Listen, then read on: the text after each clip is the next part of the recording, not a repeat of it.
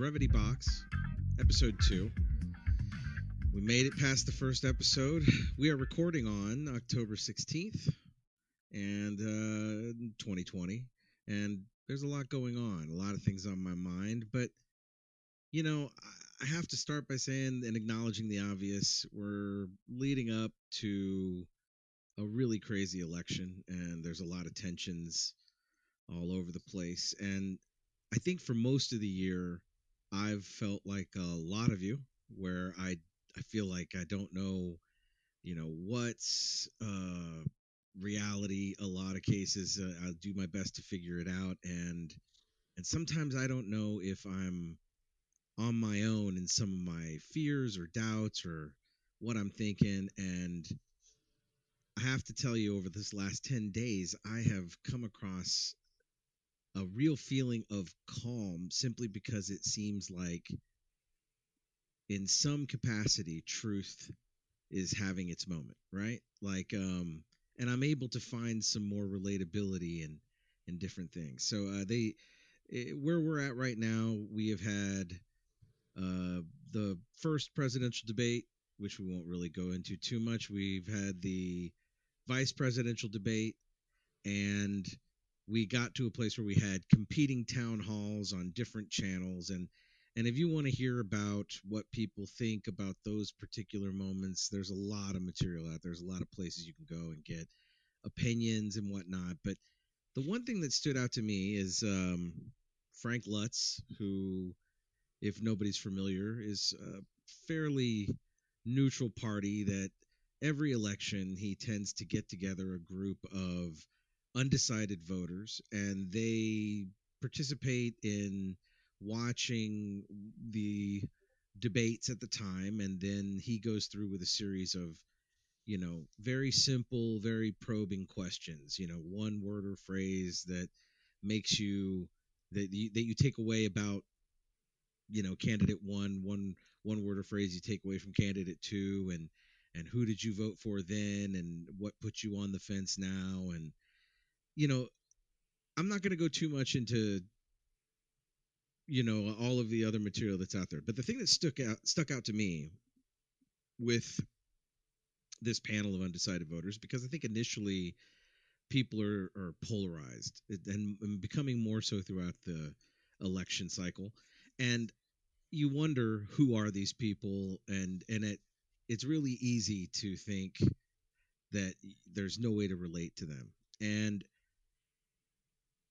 sitting down and watching this, and you can find it on YouTube.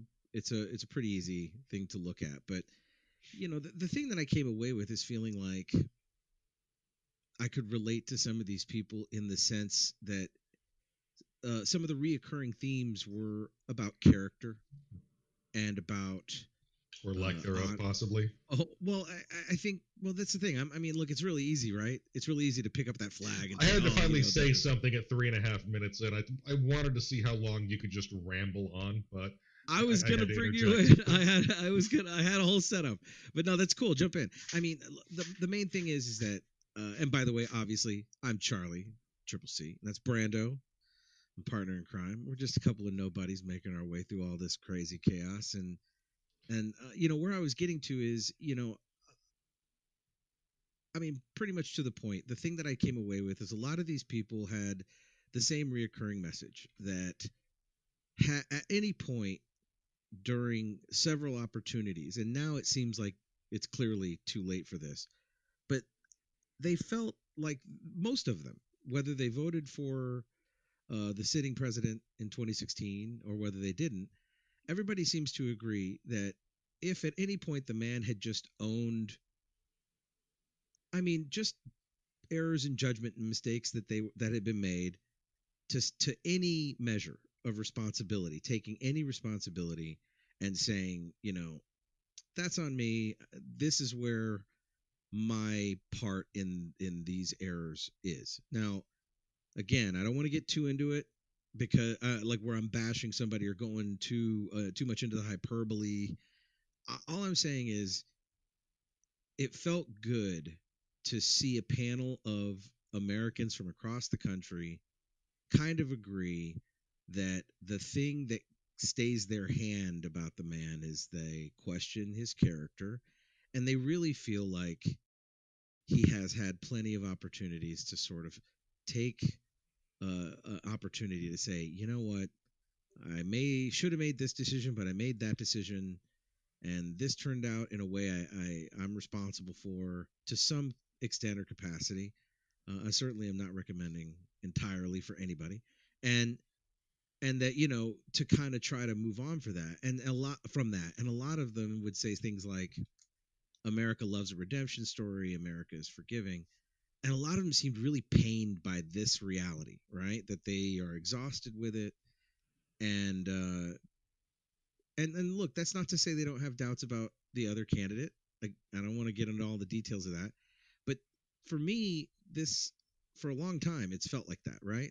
I mean, would you say that's the truth? I mean, if you had to boil it down to something, Brando, wouldn't you agree that it comes down to that, like, old Greek adage that character is destiny, and the fact that he's represented this sort of aggressive and unyielding character that doesn't take responsibility and sort of blames everybody around him, it it seems to have worn on others in the same way, and they're looking for some amount, like, those were the words that passed: humility, humanity, and those are things that I value too, right? And to know that other people randomly were feeling the same way, now albeit they're torn and they're busy and they have their own lives, but that actually made me feel like sanity was in front of me, right? Like, it just kind of gave me some sense of that. Do you get any of that, man? I mean, I know you probably didn't see the same video yet, and I'm kind of blindsiding you with this, but I think you get the gist, right? I mean, that you and I talk about it.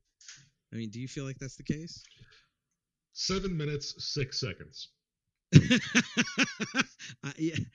Brevity. Brevity. First of all, the to go on your first point, Lutz. Whenever I hear about this person, I automatically think about that super weird cast member from 30 Rock, and I don't take the person seriously. I can't help it. Flames on his car. Who's gonna ride? Who's gonna get in my car? No, it is. Go ahead. No, I didn't actually watch that video. I did subject myself to some of the Senate Judiciary crap with Amy Coney Barrett. First of all, you have to think it was intentional that Republicans are nominating someone, a woman, Amy Coney Barrett, ACB, to replace RBG. That has to be intentional. I mean, look, I don't know. I'll be, if you really kind of put me to the fire, there's a difference for me in terms of the Supreme Court and Amy Coney Barrett. Coney Barrett or Comey Barrett? Is it Coney? Crazy. It's crazy. Fair enough, but I guess I don't really, like, I would prefer crazy personally, for her religious beliefs, in my opinion. Let me be specific. I see where you're coming from, but I really think that. So there's a couple of rulings this year in the Supreme Court that have, like, I didn't expect Roberts to go some of the ways that he did on his decisions. I'm not going to be very specific. Again, I'm not trying to, there's a lot of places people can go to hear somebody say what's wrong with the process or what's wrong with that person. But for me, in terms of the Supreme Court, I don't know of anything that makes it seems like dirty pool, but not against the rules, right?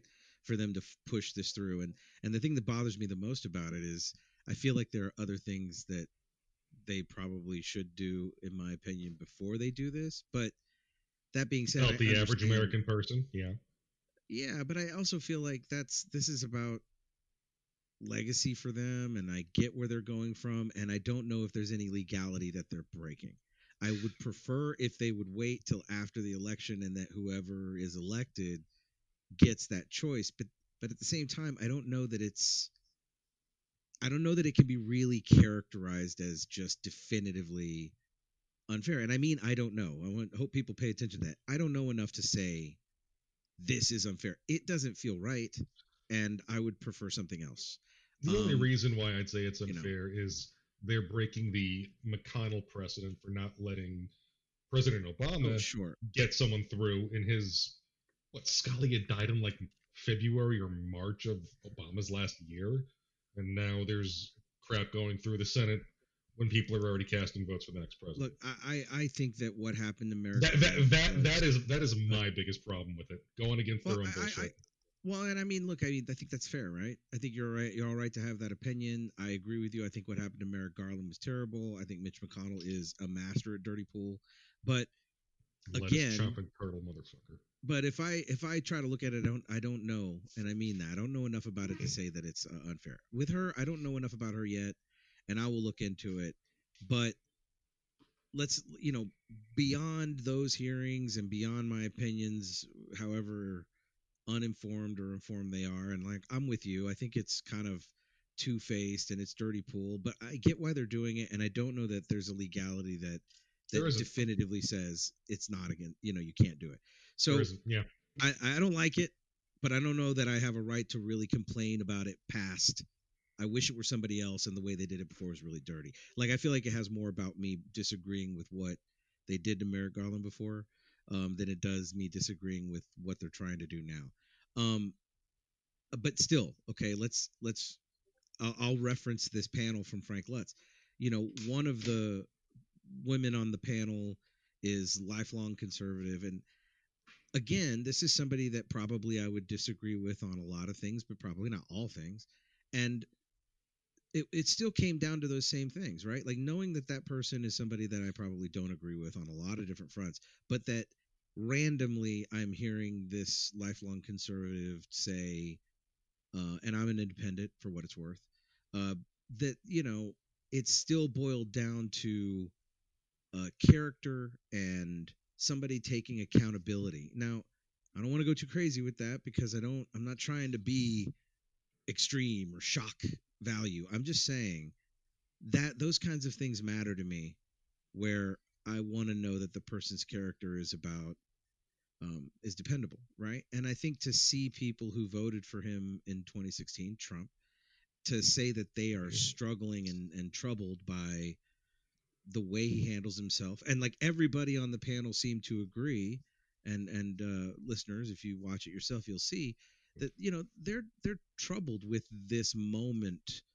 where we're trying to figure out what our identity is now in this moment, and they do give him they are holding him responsible for the most part for his role or lack of activity or just decisions one way or the other.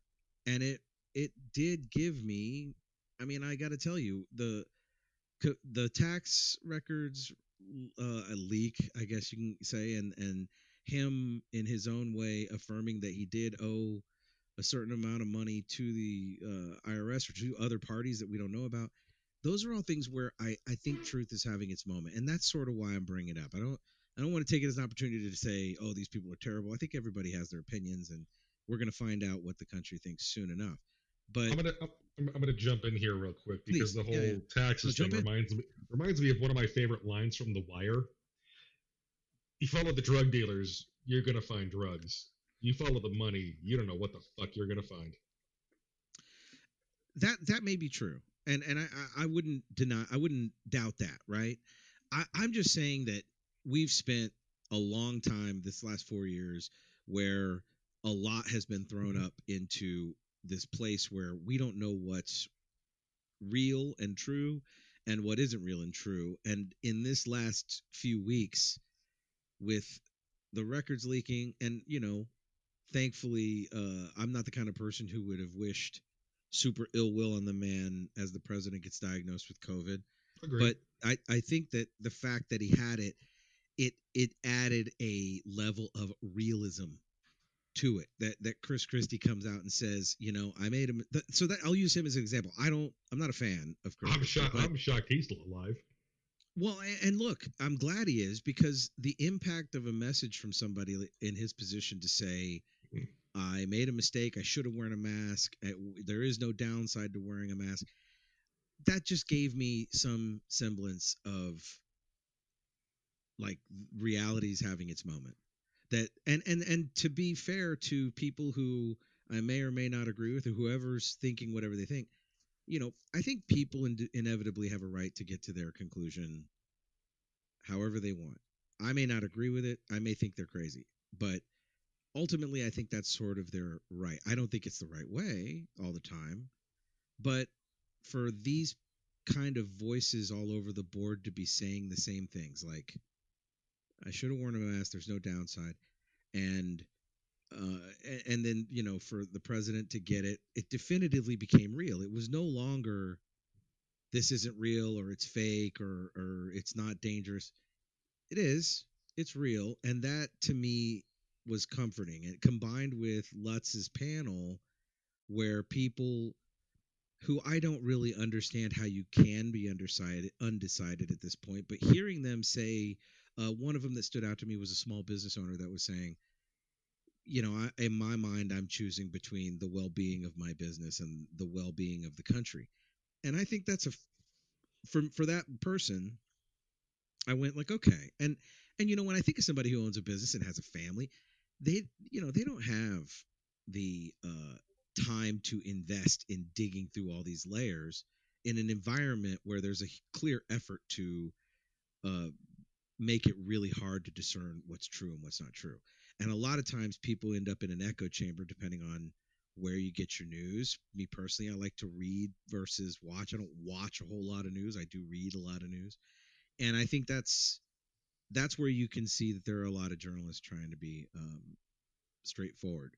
Anyway, my point being is reality had its moment, and that gave me some sense of okay, at least we're not two parties of crazy crazy people. And that to be said, I know that there's a small group of each side, right, that is nuts, but there's this large group in the middle that on a large group on one side and a large group on the other that I don't really think is beyond talking to one another, or that is beyond sort of agreeing on reality and then kind of deciding how you feel about it. And my parents are a great example. I know Brando, your dad's probably the same way. They're at a point now where they can go, okay, this and this and this is reality, and then they get to decide kind of whether they care or whether they don't. And I've kind of made my peace with that may be the best we get through this cycle, right? That we can Oh, at least get absolutely. to a place where we can agree on what reality is, and that's relieving in a weird way. It's relieving, and I don't know why that made me feel better, but it did. And And then you go hear ahead, man, Donald, please. and then you hear Donald Trump during his, head-to-head town hall because he was too much of a pansy for a virtual debate. Oh, he finally condemns the white nationalists, but oh yeah, QAnon. I hear they don't like pedophiles, but otherwise I don't know a whole lot about them.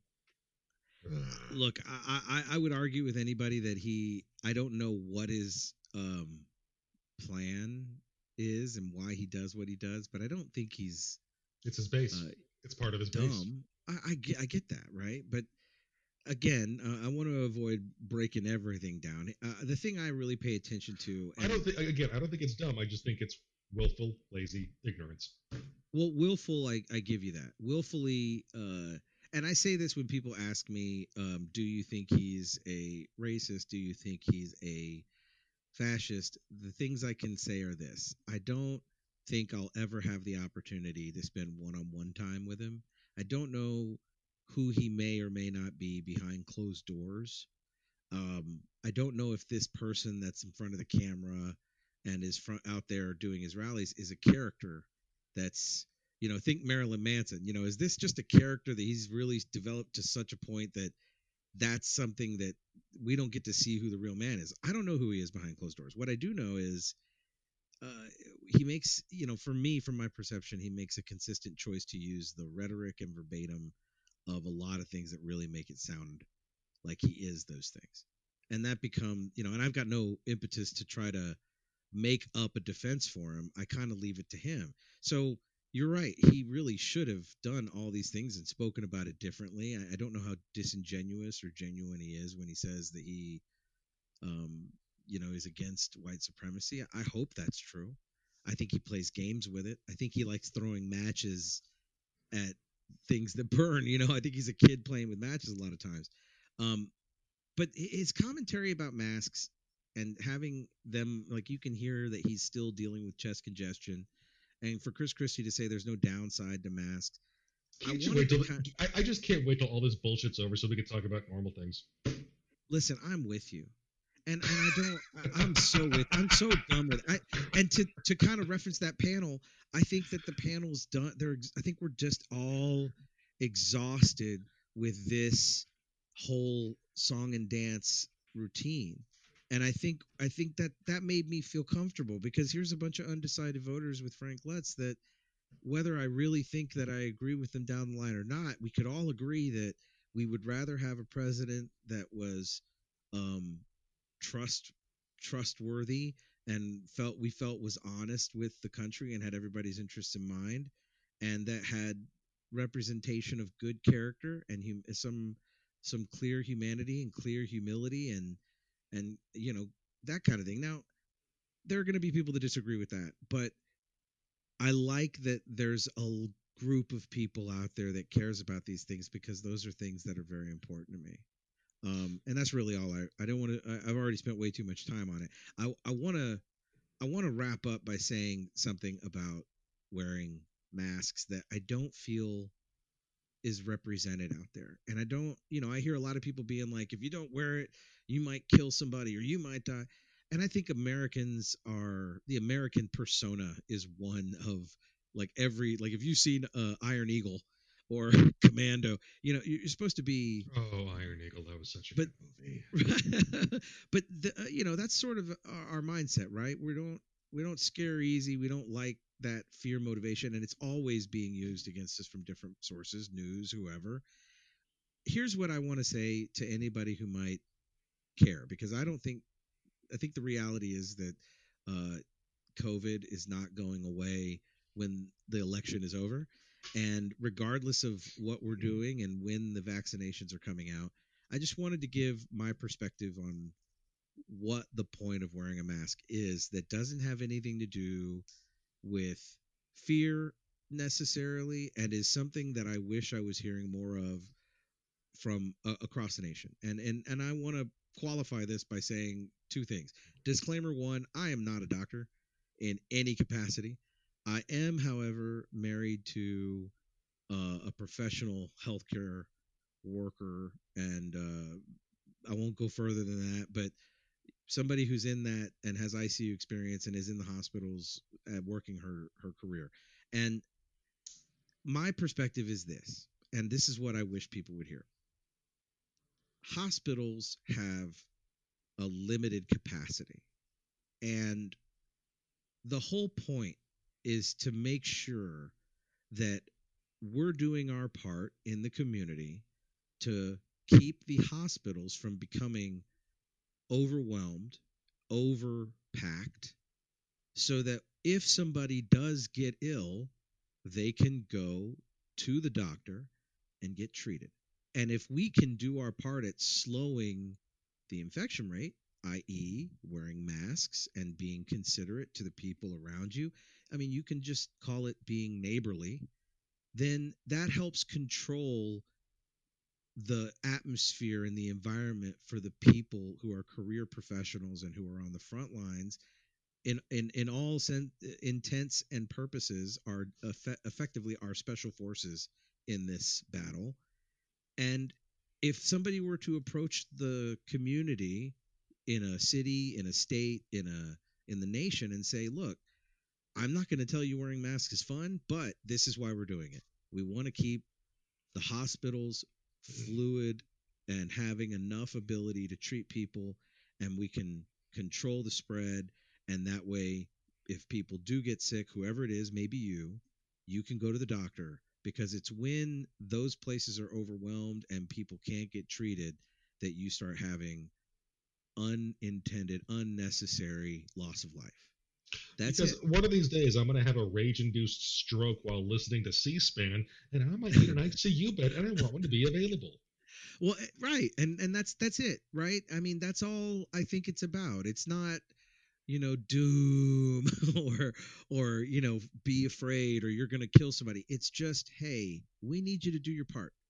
And if you do your part, we can do this together and prevent it and get over it and get through it and be true to who we have always been, right? The most powerful country in the world with amazing facility and faculty.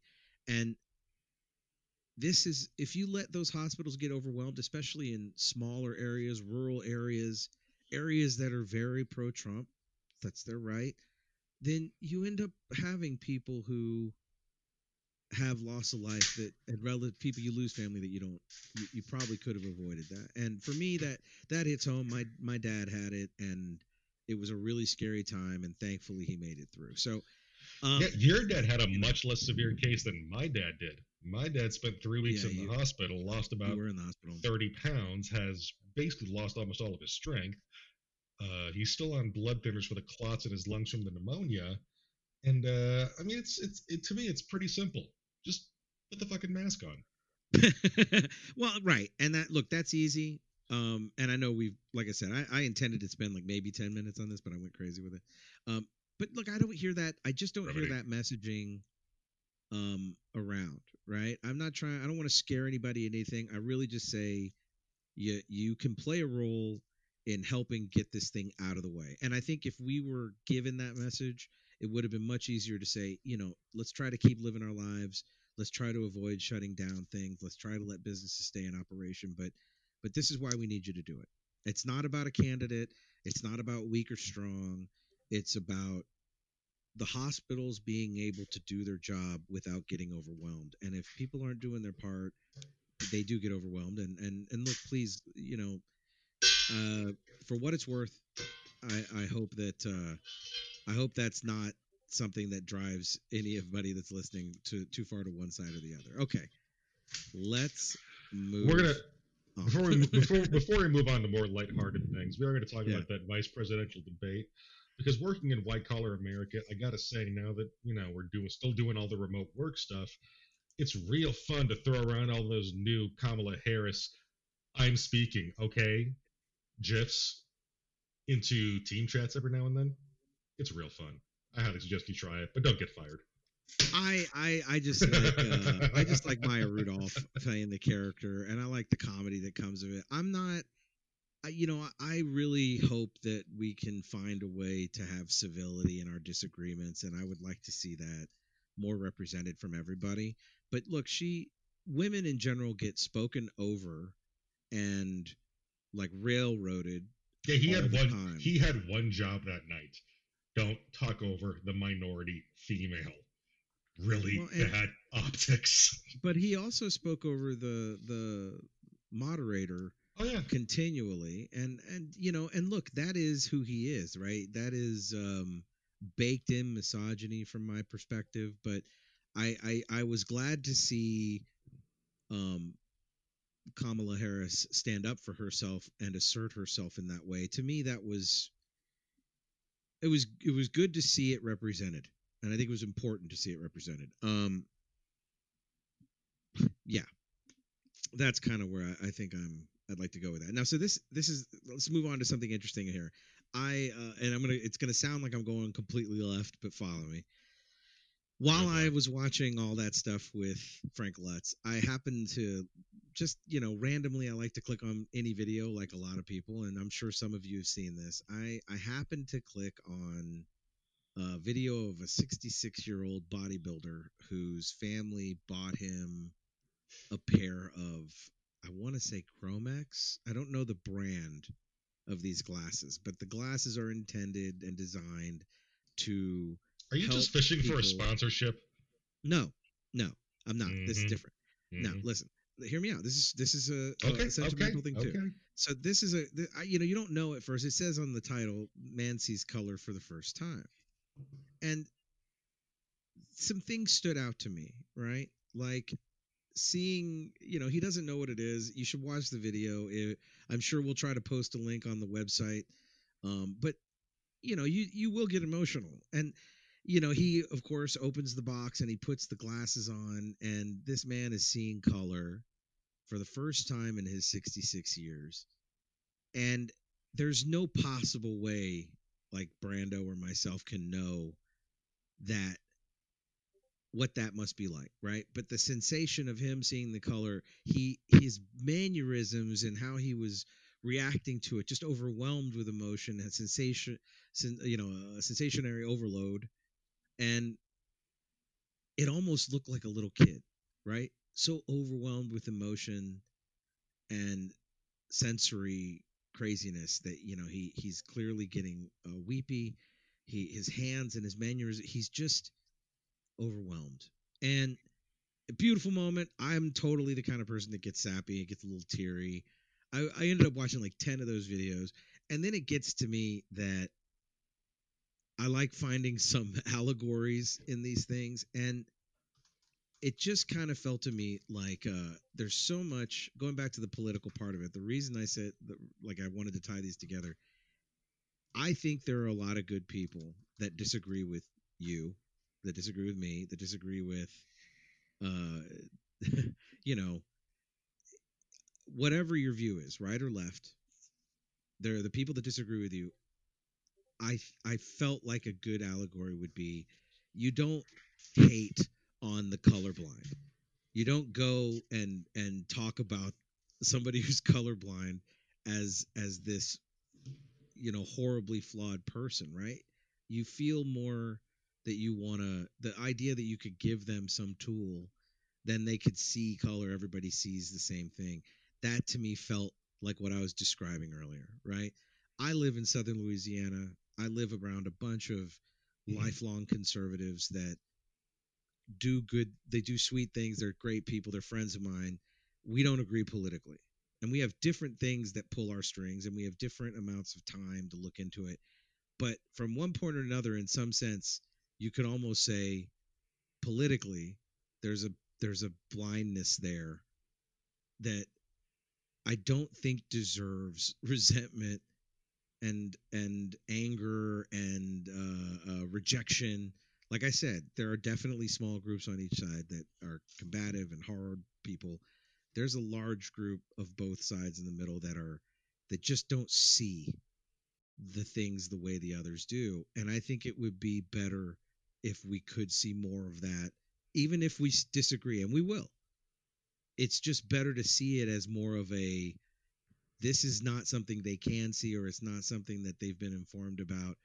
I'm not picking one side or the other. I'm just kind of using it again as an allegory. Here's the video of this guy who's never seen color, and his family gives him this tool, and he's overwhelmed and gets emotional about it. And I think that's sort of what I took away from that Frank Lutz panel.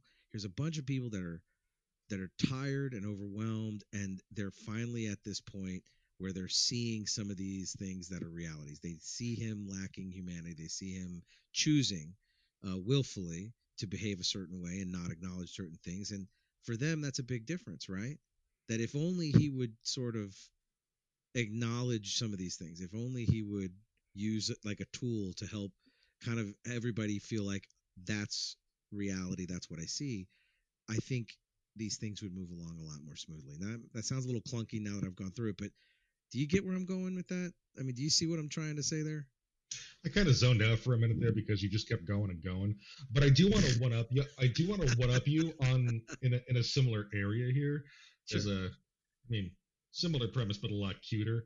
A baby. All right, let's move on. Yeah, let's go on. Anyway, let's get past it. A baby getting a cochlear implant, hearing her parents' voice for the first time.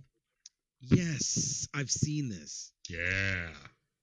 I mean, we take it for granted, right? It just made me feel like how all the shit I complain about, but it just, like, I mean, seeing somebody grab a flower or a balloon and be like, that's purple.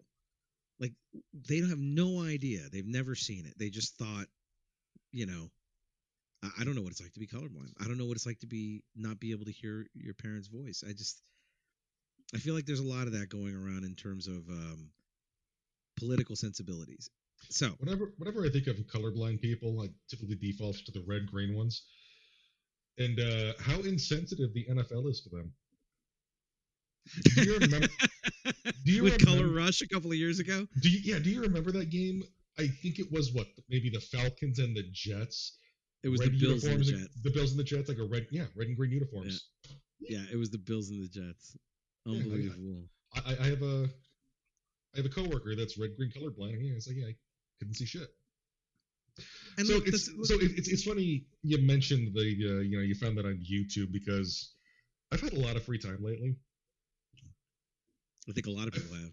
I've fallen down some weird YouTube rabbit holes, and it's one of the things that made me realize I need to get my life back to normal, which is why I'm back at my office now. What would you say is the weirdest YouTube rabbit hole you found yourself going down lately? I'm just curious. Weirdest? Weirdest. Man. You know, I recently randomly I watch a lot of, I don't say I watch a lot of, but if I see a police chase on a Oh, dude. YouTube channel, I will watch it and just kind of see what happens, and I get hooked. And I was watching one that was out of my old hometown in Texas where I went to high school. And you know, it very, you know, and I entirely turned it on, and I've been watching police chase videos for about 20-25 minutes, which is probably sick. And I've done you know, the this exact one, same thing. right? And so this one is more like speed, because a guy hijacked a bus, armed, and it's driving down the highway in north central Texas. And you know, there's a police chase, and there's gunfire being exchanged between the bus and police while in motion. This was Grand Theft Auto. Grand Theft Auto is exactly what I think about too. And I'll come back to that story. Recently, near where I live in Baton Rouge, an 11-year-old kid stole a school bus and was basically doing the same thing, sort of Grand Theft Auto-ish, and flicking off the police and causing a lot of problems until he ran the bus into a tree. Well, like under a tree. He wasn't hurt, thankfully, but a lot of bus theft going on. So, but going back to this one, the thing that was crazy is I'm in the middle of that rabbit hole. I've been watching a bunch of police chase videos. I get to this one out of Garland, Texas, and you know, about the bus hijacking and whatnot. And I watch it to the point where it's already, you know, it completes, they catch the guy, and I'm watching the news that's happening right at that moment, right? Where they have you know, whoever's in charge at the moment, or whoever the spokesperson for the police department is, and he comes out and there's cameras everywhere, and they're, you know, what happened? Did you apprehend the suspect, et cetera, et cetera? And the police officer is giving a breakdown of what happened. Has anybody been hurt? You know it. And the guy that walks up to the mic, I immediately recognize as somebody that I used to, like, who used to have the best house parties when I was in high school, and I used to DJ the house parties at his house, and his mom would be there hosting all these high school kids. And I'm looking at this man. I haven't spoken to him in maybe 20 plus, maybe 25 years, and here he is, badged up, looking, you know, I don't know how to read rank, so I'm not going to pretend I know what his rank is, but here's, you know, Officer Barano, and he's there giving his details about the moment. And I mean, almost immediately I had to, after 11 years of not being on Facebook, I got on Facebook to try to connect with him, and I got a hold of him. That was the weirdest thing, because you know, you couldn't have told me that that's where that route would have left. I started watching one police video. I go through 10 police videos. I get to one that makes me think of Speed. I don't know why that was interesting at the time. Because Sandra Bullock was really hot in a Wildcat. Hey, that's as good a reason as any. Mm-hmm. But and then I end up recognizing this guy, and it's literally, you know, just crazy for me to recognize him, and now I'm in touch with him, and with any luck, I'll be able to get him to sit down with us coming up soon, right? Like, it'll be great to be able to do that. I want to go back to football too. Let's kind of. Well, I didn't ask you, what was your weirdest YouTube rabbit hole? Same exact thing. You recognize the guy from No, but I kind of fell down the car chase rabbit hole. But the little lane I seemed to veer into was the momos on crotch rockets that intentionally started shit with police. A chase begins, and then something really bad happens to them. I just think of it as social no one dead, but I just think of it as social Darwinism. Okay.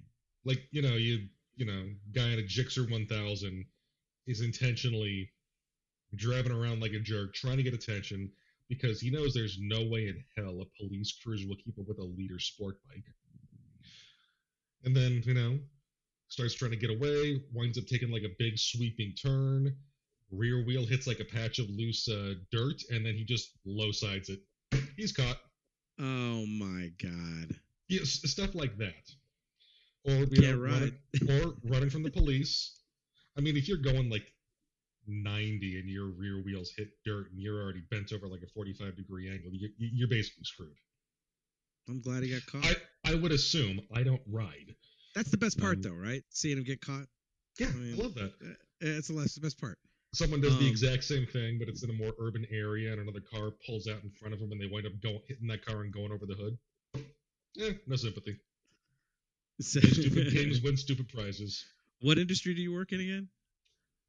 Auto insurance. Yeah, exactly.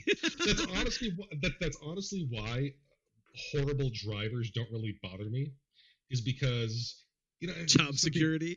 Some people get cut off, they get upset, they get mad. I kind of just let it go because I realize as long as people like that are out in the world, I'm gonna have a job. Oh man, that's fair, and I think a lot of you would think like that. Interesting that you bring up. I want to keep on the motorcycles for a second. I want to ask you a question. I know that if the Vikings aren't doing good, you're not interested in football. So you're not interested in football this year because the Vikings. Look, I mean, we're living life in the pandy. I got enough anxiety and depression going on right now. I don't need those fuckers adding to it, okay? Thank you, Andrew Santino, for the pandy. I love the pandy. I like calling it the pandy. Mm-hmm. I don't like the other terms, the quar or whatever other people call it. I like pandy. Pandy works. Pandy deflates it a little bit. I'm okay with quar because it makes me think of guar, and that's okay. I still like pandy better, but rest in peace, Odoris Orongus. So I mean, football's been nuts. Games getting canceled, players getting, testing positive, and we are not getting to week 9. Calling it now. Hot take. Lock it in. Okay. I don't know. I don't know. Maybe not. Probably not. But the rescheduling of games has been erratic. Do you think this is gonna change? Like, this will be a pivotal moment where football's never the same again. Like it used to be Thursday, Sunday, Monday, and now I think this is gonna make an argument for it to be more like baseball. You're gonna have Thursday, Sunday, Monday, Tuesday. You think they're going to change that? In a perfect world, I think they ought to get rid of the Thursday night game. Oh man, that's a crazy hot take. I had to ask. Player safety. Listen, I think I'm just talking like physical safety in general. If we didn't have the coronavirus fucking everything up right now, someone that plays on a Sunday and doesn't have a whole lot of time to recover before they got to take the field again on a Thursday, well, that sucks for them. Yeah, I mean, it's just when you have that kind of lack of consistency, it sort of makes everything feel worse. Again, though, to kind of wrap up my thing about COVID and how I feel about reality, when it's affecting football, college and pro, I think we're at a place now where at least we can all agree. I don't think there's very many people saying it's fake anymore. I don't think there's many people saying it's a hoax anymore. I think it's real. We know it's real, and now we're trying to deal with it, albeit late. But at least we're all on the same page, and I'm going to leave that there. Now, going back to your police chase with the Gixxer, is that what you called it? Yeah, Suzuki GSXR Gixxer. Yeah. Interesting that you kind of bring that up because our guest, who we're going to have here in just a moment, and we've already pre-recorded the interview, and I think I can say it's a really good interview. And this is somebody I like pre-recording it too. I do too. I like being able to reference it, but the Gixxer reference is going to come up again. We're going to be talking to one of my oldest friends and somebody I have a ton of respect for, somebody who you're going to hear about I've never known anybody who was just the gung ho American that would go and enlist, and not only just enlist, but straight up say, I want infantry at a time. I mean, what, 2006 is what he said? I I mean, want to say it was more like 2004. I think it was when we might have been first going yeah, into Iraq. you're right. I think it is 2004. And, you know, we're going to be talking to Second Lieutenant Doyle Timberlake, an old friend. Thank you for putting some respect on his name. By the way, I'm use that putting right. respect on the name. I can't just call him Doyle or Dizzle anymore. That's always what I called him, Dizzle. And we go way back. We've been friends for, man, God, almost what, 17 years now. You've known him longer than you've known me. I have, yeah. I mean, we're all friends. We all have a lot of conversations. You'll hear a lot about it, but you know, Second Lieutenant Doyle Timberlake, the first bike I remember him seeing was a gold and black Gixxer 1000. Didn't he say 1000? Yeah, leader bike. Yeah, I mean, leader Cola. He is an interesting guy. He represents a lot of what I think is best about the men in uniform, men and women in uniform. He's funny. He's interesting. He's got an interesting collection of things. I really hope that you enjoy the time that we spent with him. We did end up going pretty long on this, and it's going to be more than likely broken up into two parts. You're going to get part one now, and then second part will be on the very next episode. And I really enjoyed it. Brando, I mean, what was your hot take coming away from talking to Doyle? It's still really hard to believe that the pot smoking 17-year-old mall rat we knew is that was Eloyd. Yes, that was Eloyd. Is now a second lieutenant in the Air Force. Yeah, I and that's an interesting story. This is a guy who has been a career. Jay and Silent Bob. Jay is now an Air Force officer. That's a really good way to describe it. And for him to, it's important to note here the things that make him amazing.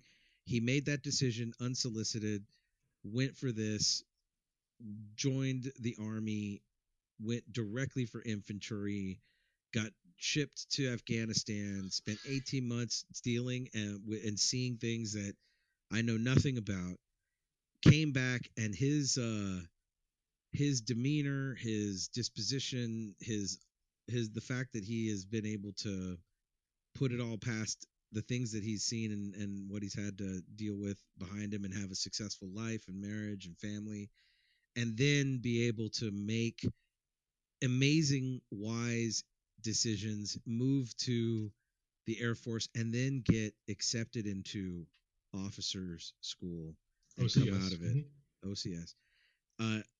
It's just an amazing person, and these are the kind of people that I'm fascinated with, and I'm really happy that he could sit down with us, and I hope you enjoy it. Please enjoy our interview with Second Lieutenant Doyle Timberlake. We know you've been scared watching horror movies by yourself. Well, now you don't have to. Hang out with Ruminations of Redrum, all things horror from movies to the latest spooky games we've played. Come hang out. But hurry, the killer's behind you!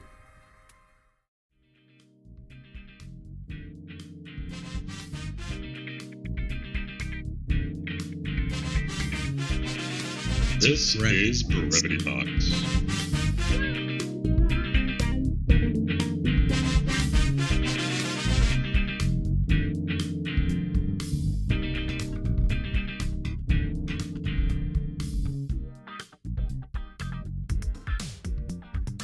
So let's go ahead and get started. Welcome back to Brevity Box. We are here with our guest in episode 2, Doyle Timberlake. Do I have to call you officer now?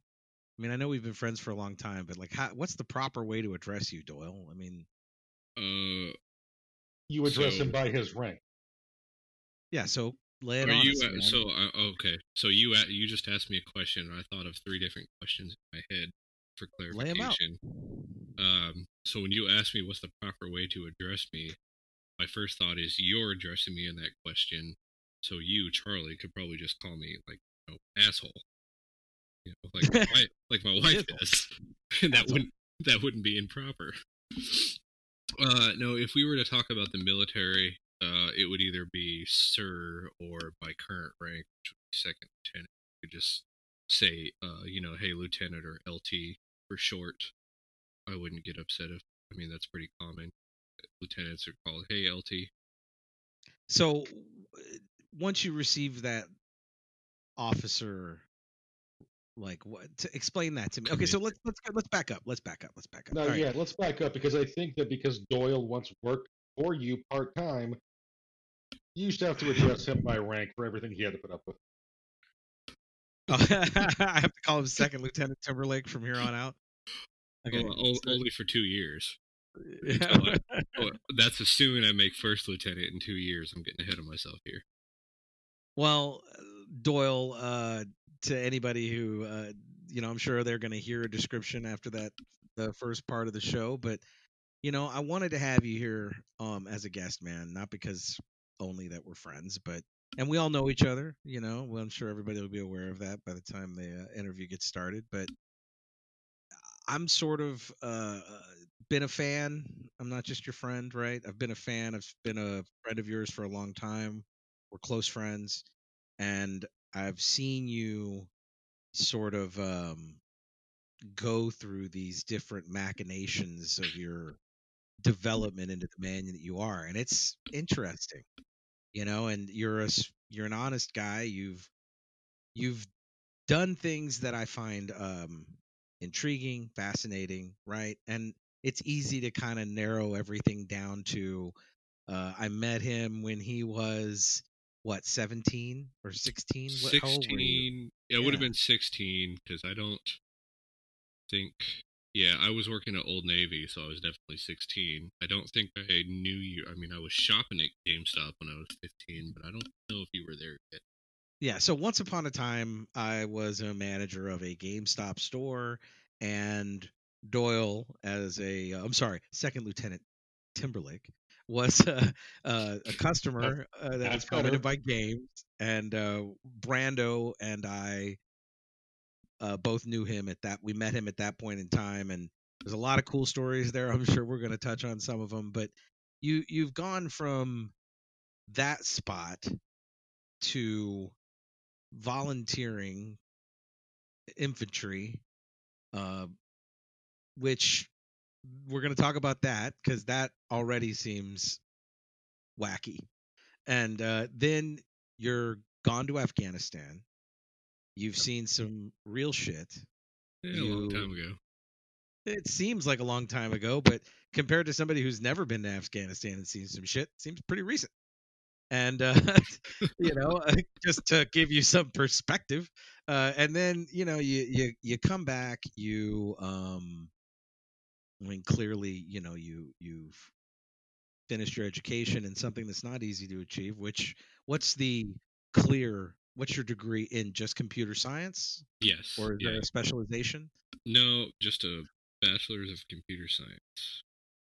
So you get a bachelor's in computer science, you get married, you have kids, you buy a home in Arizona, you move from Arizona to Kansas City, you working for a couple of different companies, and then you make the transition from Army to Air Force, and then in a rather, like, from what I understand, a little prestigious moment, you get accepted into officer school, which you've already gone to and completed. So, this is a lot. And how old are you? What at this point you're 34? 34, yes. Okay. So, in a 17 years, you have gone from being the kid who spoke haphazardly no matter what and would have a good time driving around his beat up ass Dodge pickup truck and running it into trash cans and stuff in the parking lot. Shopping carts, right? It was shopping carts. That's right, shopping carts. I would still probably do that if I had a beater truck, because it is extraordinarily satisfying. Well, at least I remember it being extraordinarily satisfying. I'm not sure what you remember. I mean, I know you were there for a couple of Listen, them. I as a person who owns a old beater truck, also blue, by the way, I have to say you may be like the single greatest influence on me having a work truck like that, just because of those same reasons. Because it was the perfect vehicle, and I still very fine. I don't think I've gone without having some truck like that old Dodge of yours. I've always had one that I use for whatever, right? So, but that's digressing from a lot. Look, I wanted you here, man, because I don't know. I know everybody probably knows someone that's either had a piece of that kind of life that you've led, or I don't think anybody knows someone that's had all of that, or at least very few. And I thought it would be worth having a a good discussion. And so, like a lot of what we do here is we're trying to have those kind of conversations we normally have on the phone anyway. And because we're friends and we know each other really well, those conversations take on a different dynamic, right? They're not as they're not between two strangers or three strangers in this case. So that's why you're here, man. And thank you for jumping on with us and Well, taking the time. the honor and gratitude comes from me because I'm flattered. Yeah, well, you should be. Okay, moving on. So let's kind of start at the beginning, man. My memories of you were this like lanky kid, and I always tell people when I tell the story of how I met you or how I know you, I don't really give them the long series of interactions that we had where you would come into the store and it would start off we would talk about games, but you would hang out and we would joke and we would laugh and I'm going to ask you about that. Uh, I always go back to the stories of where you got sort of you can't come into the store. Now we don't need to cover that. I'm going to leave that to you. But like, why don't we start there, man? I mean, like, what? How do you go? I mean, what are your memories of yourself like back then in high school in Tucson? Could you have seen yourself now? Like, what do you think 17-year-old Doyle would think of 34-year-old Doyle? Um, I actually don't have like a witty quip for that, but you did make me think just a minute ago about like how I was coming into GameStop. I was hanging out, and I would just spend my off time there, and I'm like, I still do the exact same thing, but now it's a liquor store instead of video game store. Going back to your question, what would 17-year-old Doyle think of 34-year-old Doyle? I don't know, honestly. When I'm trying to think, I want to say he might look at somebody like, hey, there's a guy who's organized and knows what he's doing with his life, and he's got his stuff together, so good for him. But I feel like that thought is motivated by me now, not where I would be when I was 17. Honestly, like, if I were a 17-year-old to see a 34-year-old who had done everything that you just described, which sounds a lot more grander in your terms than it has been living it, I suppose. But we're not talking about a 34-year-old, right? We're talking about like a literal Back to the Future paradox moment. You poof into 2003 or 2004 Tucson mall, and just right there, it's you. You know what I'm saying? You don't have to have an answer. You could say just I don't know, or maybe I wouldn't give a shit. I don't know. Other than maybe I'd be like, get that vasectomy sooner than later. I don't know.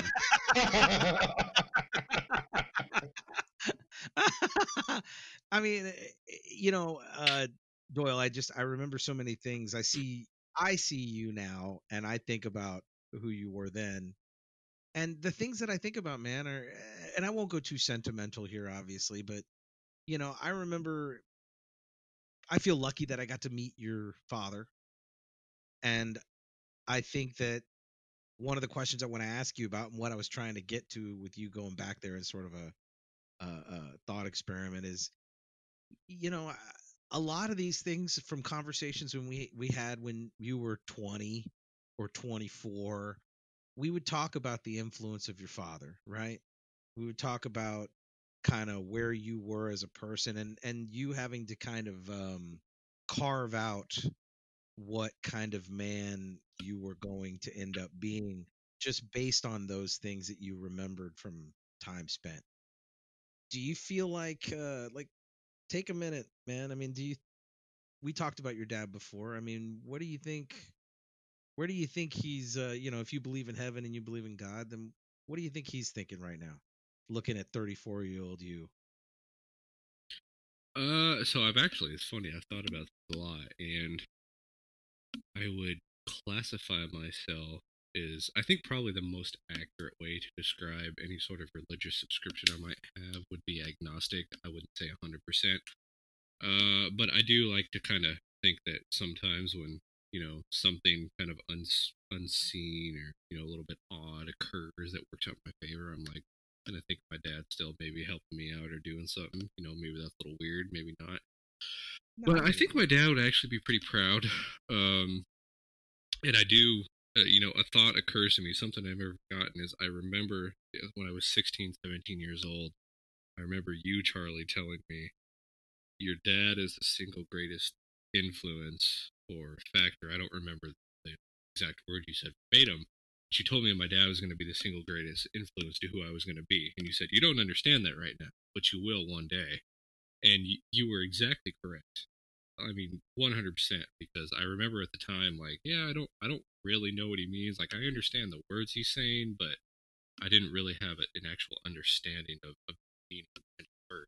And I can't tell you when that understanding came. It was prior to today. It was some point probably the last 10 to 15 years. So yeah, 15 is probably cutting it too early. It was probably, let's say 10 to 12 years. Let's say 10 to 12 years. But at some point I did have that epiphany, and I never forgot that conversation. Like, fuck, Charlie was exactly fucking right.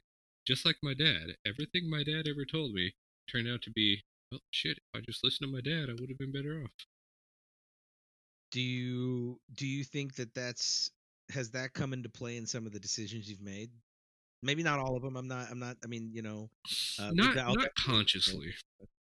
Not consciously. Do you feel looking back that it has, like when, because I'm going to ask you. I know everybody's asked you about why you enlisted for infantry, but do you feel like looking back on it, you feel like there's some reflection on that came from your father too? If you want to say specifically to the infantry, then no. But if you want to talk about joining the military, then yes. Okay, we'll get there. That's still too serious. I want to go back to when you were a dumb kid. That's more fun.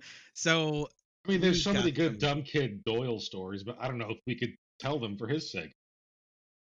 Yeah, I mean, look, I kind of don't want to throw him into the pit, right? I don't want to throw him to the wolves in that sense. We don't want to do that to Lieutenant. We don't want to do that to Second Lieutenant Timberlake. You don't want to jump straight into the Matrix story? Yeah, I was about to say, like, if I go into the Matrix story, I'm afraid that first class, that first lieutenant's not going to be as easily attainable. There's going to be some deciding official that's going to be like, I've just taken up listening to podcasts. And I happened across this brevity box, and I got to tell you, chances it has like 2 subscribers. Yeah. Hey, listener. Hi, listener. Thank you for tuning in. So, yeah, you are officially dismissed from service. Yeah, exactly. We don't like your kind around here.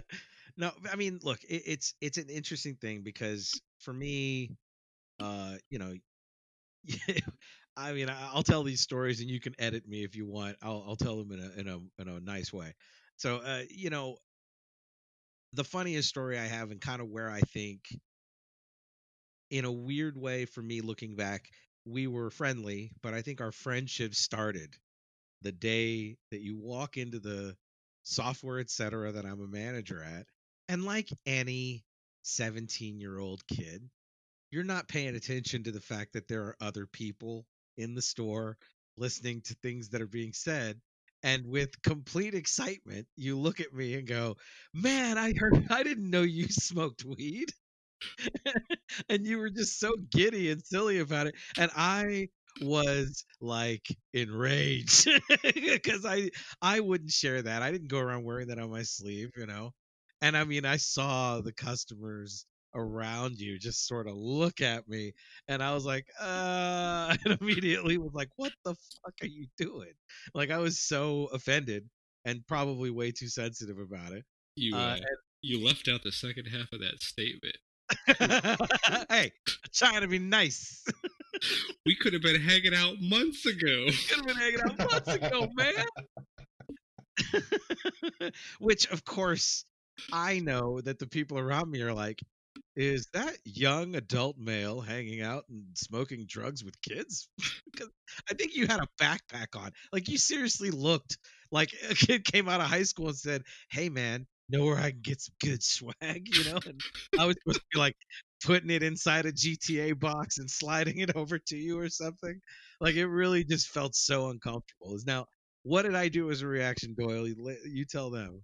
You said you looked at me with a half smile, smirk, half pissed off.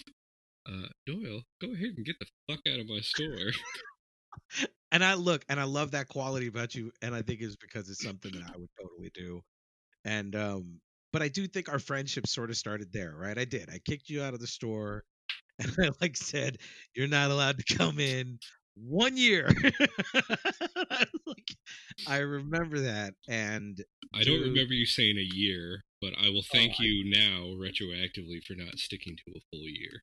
I couldn't, no way. And to your like, it speaks to your character and kind of who you are, that you totally disregarded that I was irritated and anything wrong happened, and you kept showing up, hanging out at the front of the store, not coming in and be like, "Hey, man, what's going on?" And we would just BS and talk. And then there were times where we would be handing out promos and flyers, and you'd be like, "Yeah, I'm not doing anything. I'll just hand these out," and I'd give them to you and say, "Give one to everybody that walks in the store," you know. And you became this de facto employee because you were always there.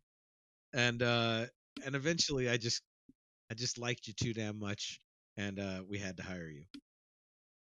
Yeah, it was funny that the interview process you made me go through. Like, I went and bought new shoes for this. You finally told me one day, you're like, come in for an interview.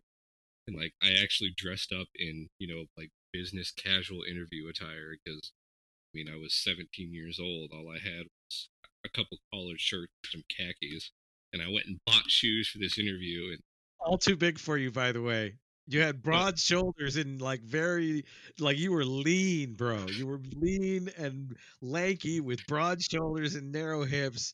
It was just like you were clearly growing into your clothes. So when you showed up, everything was still a little baggy. yes, well, part of that was by design. Yes, when I was in high school, I did enjoy wearing clothes that were probably about 2 to 3 sizes too big. And funny story is, a lot of those urban wear sweatsuits that I would wear when I had the hoodie and the matching sweatpants. Yeah. 17 years later, still got them, still wear them. Yeah. They just fit better now, right? Some of them are still a little too big. Good planning. Good planning. Yeah, so I come in for this interview at GameStop, Software Etc., and you tell me, you're like, why do you want to work here? So I remember I start to try to give you some, like, actual, like, interview answer, like some other kid who really wanted to work at a video game store. What do I gotta say to get this job here? Because I wasn't actually taking the interview for granted. I didn't think the job was guaranteed. I do remember that I wanted to take it very seriously. And then I think I got about 6 words into some sentence, and you stopped me, and you're like, no. You're like, tell me why you want to work here. And I was just like, okay. And I was like, I don't even remember what I said, but I remember I just started talking to you just like we normally do. And I think you kind of, I don't know, messed around with me for about 10 to 15 minutes, and then you're like, yeah, I'm going to hire you. Yeah, I totally knew I was going to hire you when you walked in the door. So when you gave me a few words, and then I kept pressing you to that I basically wanted to let you know I didn't want the catered answer. Like, I wanted to know why you basically kept coming around and hanging out. And you gave me an honest answer.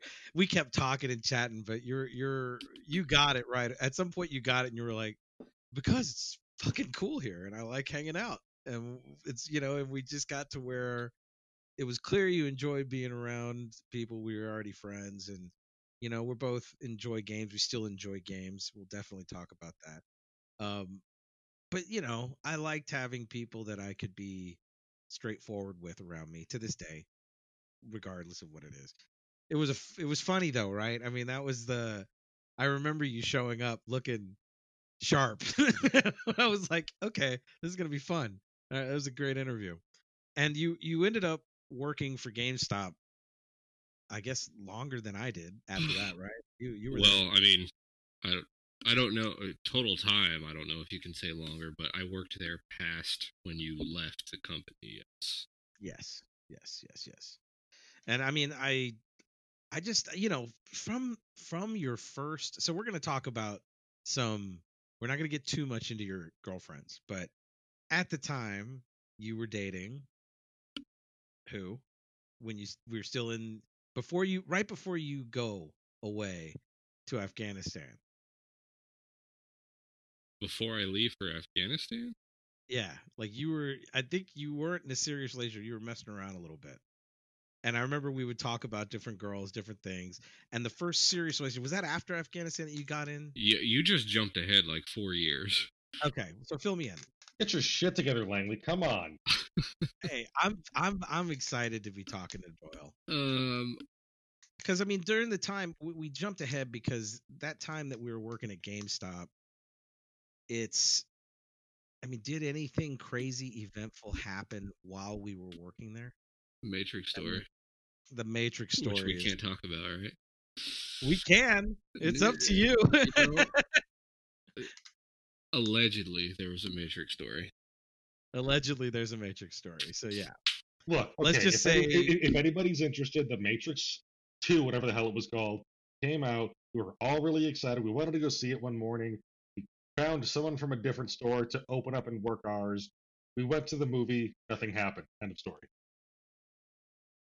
Yep, that's exactly what happened. Uncomfortable silence. That's exactly. We all sat there stiff faced with our arms on our armrests and stared at the movie and never blinked. Never ever. The big controversy was that movie sucked in hindsight. From what we saw of it, it wasn't as satisfying, sure. And there was some whack job that was just barfing all over the bathroom. You couldn't use any of the stalls. There was like some odd Xenosaga t-shirt that was covered in grossness that was, I think, still in the bathroom when we left. And then was that the same dude that puked on your now brother-in-law? He almost puked. He actually a little bit on the leg. Like I think that guy tried to aim his vomit into a cup, but missed the cup and just went right down my brother-in-law's leg. And this is a opening day for Matrix Reloaded, right? Was it Reloaded? Yeah. It was the second one. And we were excited to see it, and we were really looking forward to it. And you were there with a lot of people, and this unnamed person was there with us who was so adamant that they were a baller and could smoke marijuana like just 50 Cent. Turns out that wasn't the case. Turns out when you're not ready and you roll deep, bad things happen, like bathrooms getting toe up, shirts getting destroyed, and then that poor soul ended up being woken up by security because he was laying in the cab of his vehicle. I think it was just a random firefighter. Oh, it was a random firefighter. Yeah, he was definitely like passed out in like 110-degree heat in his truck, just sleeping. Poor guy. Glad that wasn't you. Me too. Yeah, A jerk's from what I remember, though, that dude, Iliad, I think was his name, right? Iliad? Yeah, Iliad. That's yeah. He, I gotta tell you, man, he hit that blunt, like, it was impressive to watch him smoke that blunt. Let me tell you, I still remember this story because I remember I will roll, back in those days, I would roll a joint that was about as thick as a cigarette. And I'm pretty I'm not a heavy roller, but I smoke a little, and then I'm ready to go watch the movie. No big deal. And I remember this guy being like, "Don't tell me how to smoke this. I know what the hell I'm doing." I was like, "Go easy, man. Just Didn't you go." say it was like $500 an ounce product too? It was very pricey, and I was just like, "Take it easy. You don't need this. Is not like this. Take it easy." And this unknown person takes the biggest white wall.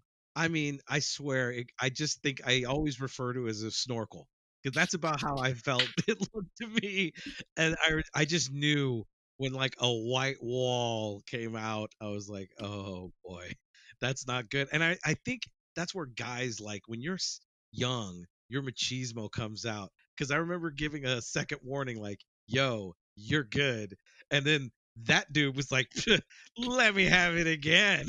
And went, put the snorkel back in his mouth and went deep dive underwater. And man, explains a lot about the ruin that poor Xenosaga t-shirt. I can't. I have Wasn't images. that dude wearing like 3 t-shirts though? So by the end of the day, he still had a clean t-shirt on. He still had one clean Xenosaga t-shirt on. That's totally true. Okay, but enough about him. We're talking about you. We don't need to talk about a totally different person anymore. We need to talk about you. And that's 4 years. Okay, so let's get to that whole recovery took 4 years, and we get to a point where I have left GameStop and I've left. This not about me. I've gone into a totally different line of work, and what I remember working on your bedroom, and I remember we were in there together at your house doing like a tear down remodel, and that's where you told me that you had enlisted, you were going in the infantry, you and I had become close friends. We worked a lot together. I liked working with you and scheduling you at the same time that I was working.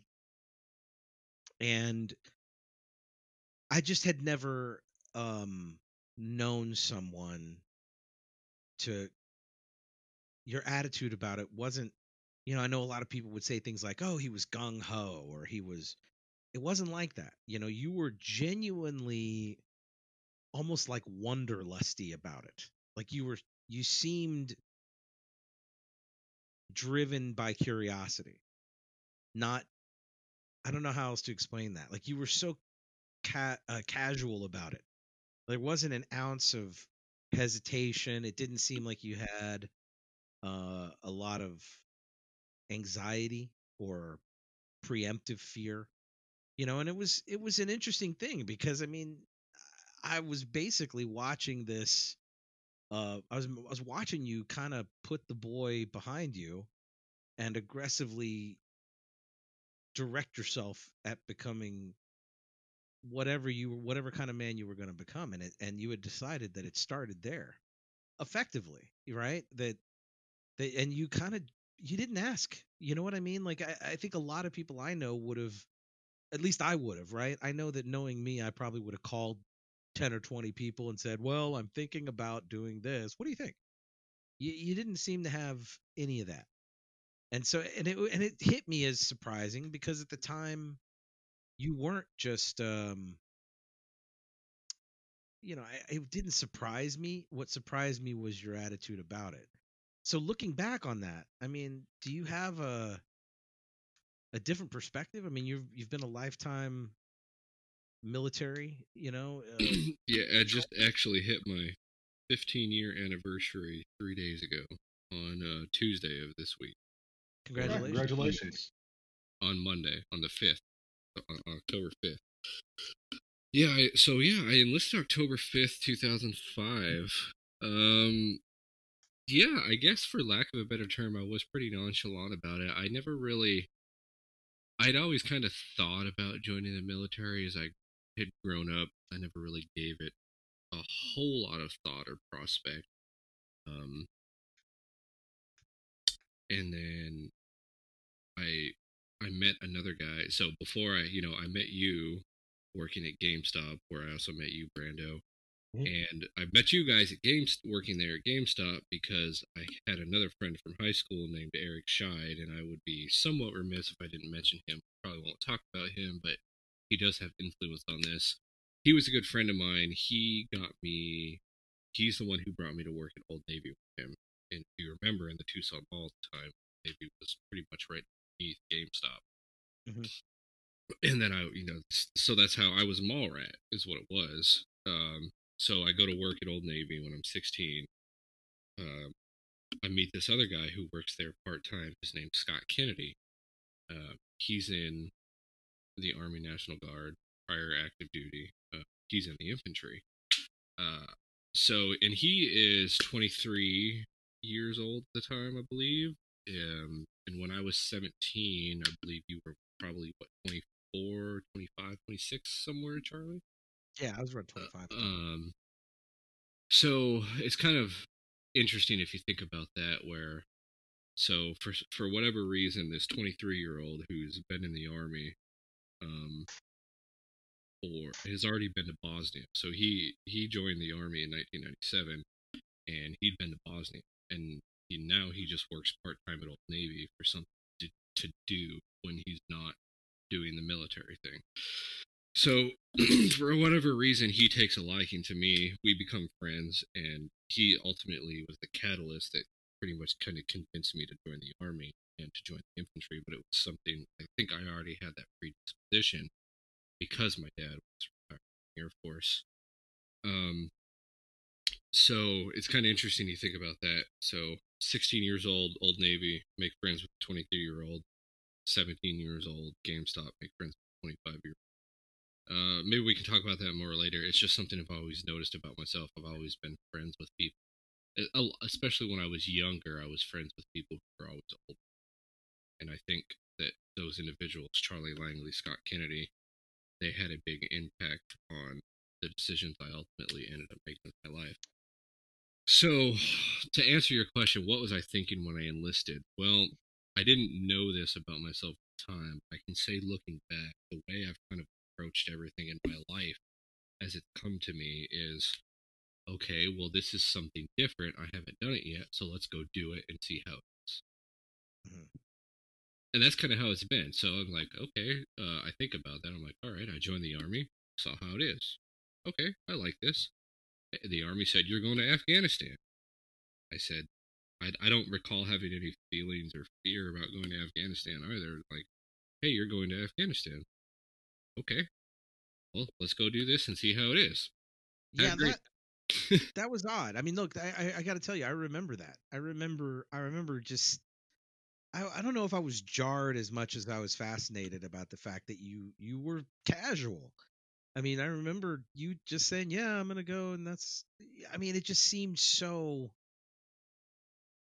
I guess I would presume that other people might have more consternation or be anything that would be recognizable as anxiety or fear. You didn't have any of that. You were truly more curious and willing to go forward and go into it. And I always found that admirable about you. Now, to your point about becoming friends with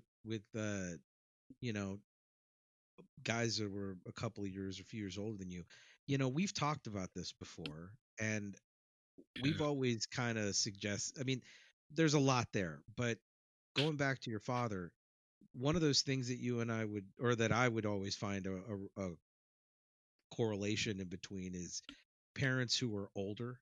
Like your dad was my dad was 58 when I was born, and I'm 34 with a 10-year-old and a 6-year-old, and could not imagine having an infant when I was 58. And then I have two older sisters. My oldest one being born when he would have been 84 or 54. So, yeah, I mean, I've been trying to trade my kid for like firewood for years. So why trade the kid? Just teach them to cut the firewood. I mean, basically, by the time they pop out, you have indentured servants. the point is not to get the firewood. The point is to get rid of what I'm trading away. Like, I'll take firewood. That makes more Now, sense. but the older generation, because my mother wasn't 58. My mother was 35 when she had me. But I really, to this day, I think that, and I have older siblings, and I really feel like um, I got the benefit of that too, right? I got the benefit of a parent with like, we were raised with a different set of tenets from an older generation. I don't know that. I really do think that has an influence. I think you and I have agreed on that in the past. I think that has a lot to do with sort of your dad's pearls of wisdom still having gravity in what you're doing today, right? He was more aware of those things. He could see like where like, if the whole analogy of dropping a pebble in water and seeing the ripples go. He knew where those ripples were going to end up because of life experience. Yeah, and He was that was one of the yeah. things he always tried to impress upon me, which I didn't, realize at the time when it he did successfully impress them upon me. It was just another one of those things you don't realize until it's necessary. Is Yeah. that he would always preach to me, you've got to look at the big picture. Don't have tunnel vision. Got to look at the big picture. Don't have tunnel vision. And he's right. I mean, he was so right in that moment. But so, just to kind of get away, I want to make sure that it seems weird to me that people may not know this, but I want to iron out the timeline. So 2005, you enlist, you're going infantry. This is what, 3.5 years, or I guess would be four. No, it'd be 3.5 years from, roughly, uh, from the time the towers are attacked in New York. That's still very much, you know, Right the, about, I would say it would be 4 years later. So that roughly, was yeah. September 11th, 2001. I enlisted October 5th, 2005. And do you feel like how much of you enlisting is thinking of that as a motivation? Like, did you have that patriotic sort of, I'm going to fight the bad guys and defend my country, or was that sort of out of your head, and what was really going on was that thought that you had carried, like you're describing, you had always thought about it, about joining the military, and a lot of that being influenced from your father, and the September 11th attacks in 2001, just, they were there and certainly motivational, but they weren't why you did it, or were they part of why you did it? So honestly, no, not at all. They had nothing to do with it. And Okay. I mean, take that however you want. That there's nothing I don't negative think that's there I about don't think that's anything. I don't think that's positive or negative. I just, the honest answer there, I think, has, I believe that too. Like, I think I know, I got, for you didn't answer that, and I were to answer projecting what I thought was true, I would think the same thing. Like, I think you had your own reasons that existed and were more compelling, personally, than that event in history being the case. Now, of course, it did play a role, right? That's why you were in Afghanistan. Um, I don't, I won't go too. There's so many questions that I think anybody who's never been in a wartime scenario, or never seen those kinds of things, or never been in that kind of environment and seen what those things do to you, I think it's equally. I don't know. I mean, I personally, over a couple of drinks, I'd love to ask you all those details, but for our purposes here, I think it's probably better for me to say that. Is there a way that you want to sum that experience up, or can you say it with any kind of definition what you would point to as the impact that experience had on you? Like, how did you, what, the man that you were, the man that you were going to become before you left, and the man that you were going to become after you came back, what would you put your hand on as far as the ingredients that were different because of what you experienced there? I won't ask you to get into, those details and like what you saw and what you experienced. Obviously, I think people have heard a lot of these stories and know it has to do with a lot of things that are all over the place. But I'm more interested in how they change your direction. And the reason I'm asking that is because I mean, you're still very much the same person, right? There are things that are different. We've talked about them. What do you think motivates those changes, and what do you think those things were that you came back with? It really caused me to have to fine tune my laziness. Very interesting answer. It's an interesting answer. No, that's a good answer. So I I think of myself inherently as an inherently lazy person. I love this mantra, and you've heard me say it 1,000 times, Charlie, is hard work pays off in the long run, but laziness pays off right now. So true. It's one of my favorite sayings. I didn't make it up myself. I can't take credit for that. I don't know. I can't tell you where I read it. I probably saw it on a meme on Facebook a decade ago, or whatever the social media platform was, or the internet. I don't know. Friendster. Fake news, Doyle. Fake news. We invented it right now, right here. You just did it right there. Cheers. Yeah, that's true. It's a great phrase. It's a wonderful phrase. The best phrase. No one else has ever said a phrase like that. A lot of people are telling me. Yeah, that's right. It's a very big phrase. Very big phrase. Big leap. So I can elaborate on that. What I mean is, somewhere in the army, probably the army, the military, because I was in the army, now I'm in the Air Force, ingrained in me, so I hate being late. I cannot stand being late, and Thank you. It's so refreshing to hear someone else say that in my life. Probably one of my biggest pet peeves with my wife, and that's all it is a pet peeve, is that she will make me late. And it's kind of funny because if I think back to the years of driving Charlie around, which you also did, right, Brando? Absolutely. Just because he couldn't keep his keys in his pocket and had to throw them on his desk. Son of a bitch. Listen, I paid my price, okay? Somebody took my damn car for a joyride. You did. I learned that lesson the hard way. Yeah, but it's your fault for leaving your keys on the table, Charlie. Totally true. I'm not going to lie. When I get to work in the morning, I throw my car keys in my desk, but the difference is my desk locks. But then you got to have a key for your desk. It's on my lanyard. Yeah, in case anybody's not figuring it out, there was a huge portion of time that I just really didn't care if I was late, on time. And it's funny because that never used to bother me, and I don't care if you're late, Charlie, because that usually has no impact on my life. You got me to the airport on time in Louisiana, and you picked me up on time, and I love you for that. So thank you. I'm on time now. It's lots changed, okay, but it literally took a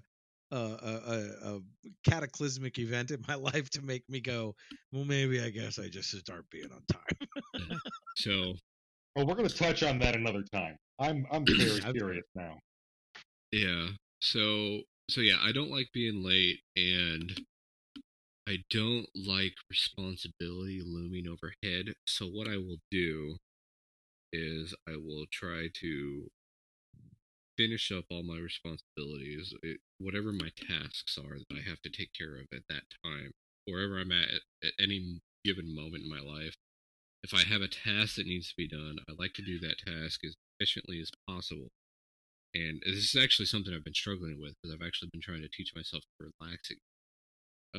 Sometimes I take that out on my kids, or I expect the same of my kids, which is completely unfair, because my kids don't have those life experiences, like you said, that I have. They haven't been through what I've been through. They don't see life the same way that I do. They're a completely different person, so that's another way I've been trying to improve myself. But just going back to answer your original question, is it caused me to fine tune my laziness. I have found ways to where I can complete my tasks efficiently, without cutting corners, without sacrificing quality of work. So then I can go be lazy. So I can go sit back and drink my whiskey and read a book or play with a yo-yo. go sit on my neighbor's porch and bullshit with him, just like we're talking about right now. So that's where I say, but the drive is the laziness. The drive is getting to a point where you can be yes, uninhibitedly lazy. I worked my ass off so I can be lazy. Yes. Yeah, without anything looming over you, like you have an open window to just embellish that feeling. Yeah, and some of it may come back to reminiscing or ruminating about when we were Should have a friends. bell. Ding, ding, ding. When we were friends, at GameStop when you hired me, because I remember, I think back to those days, and yeah, I was more or less broke because I was a high school kid who spent my paychecks on gas and video games. Yeah, I mean that's what all kids.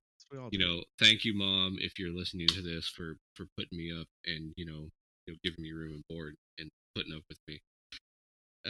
So, but we had zero responsibility. I mean, we had an hourly job at a retail store, and when we were off work, we had nothing else we had to do.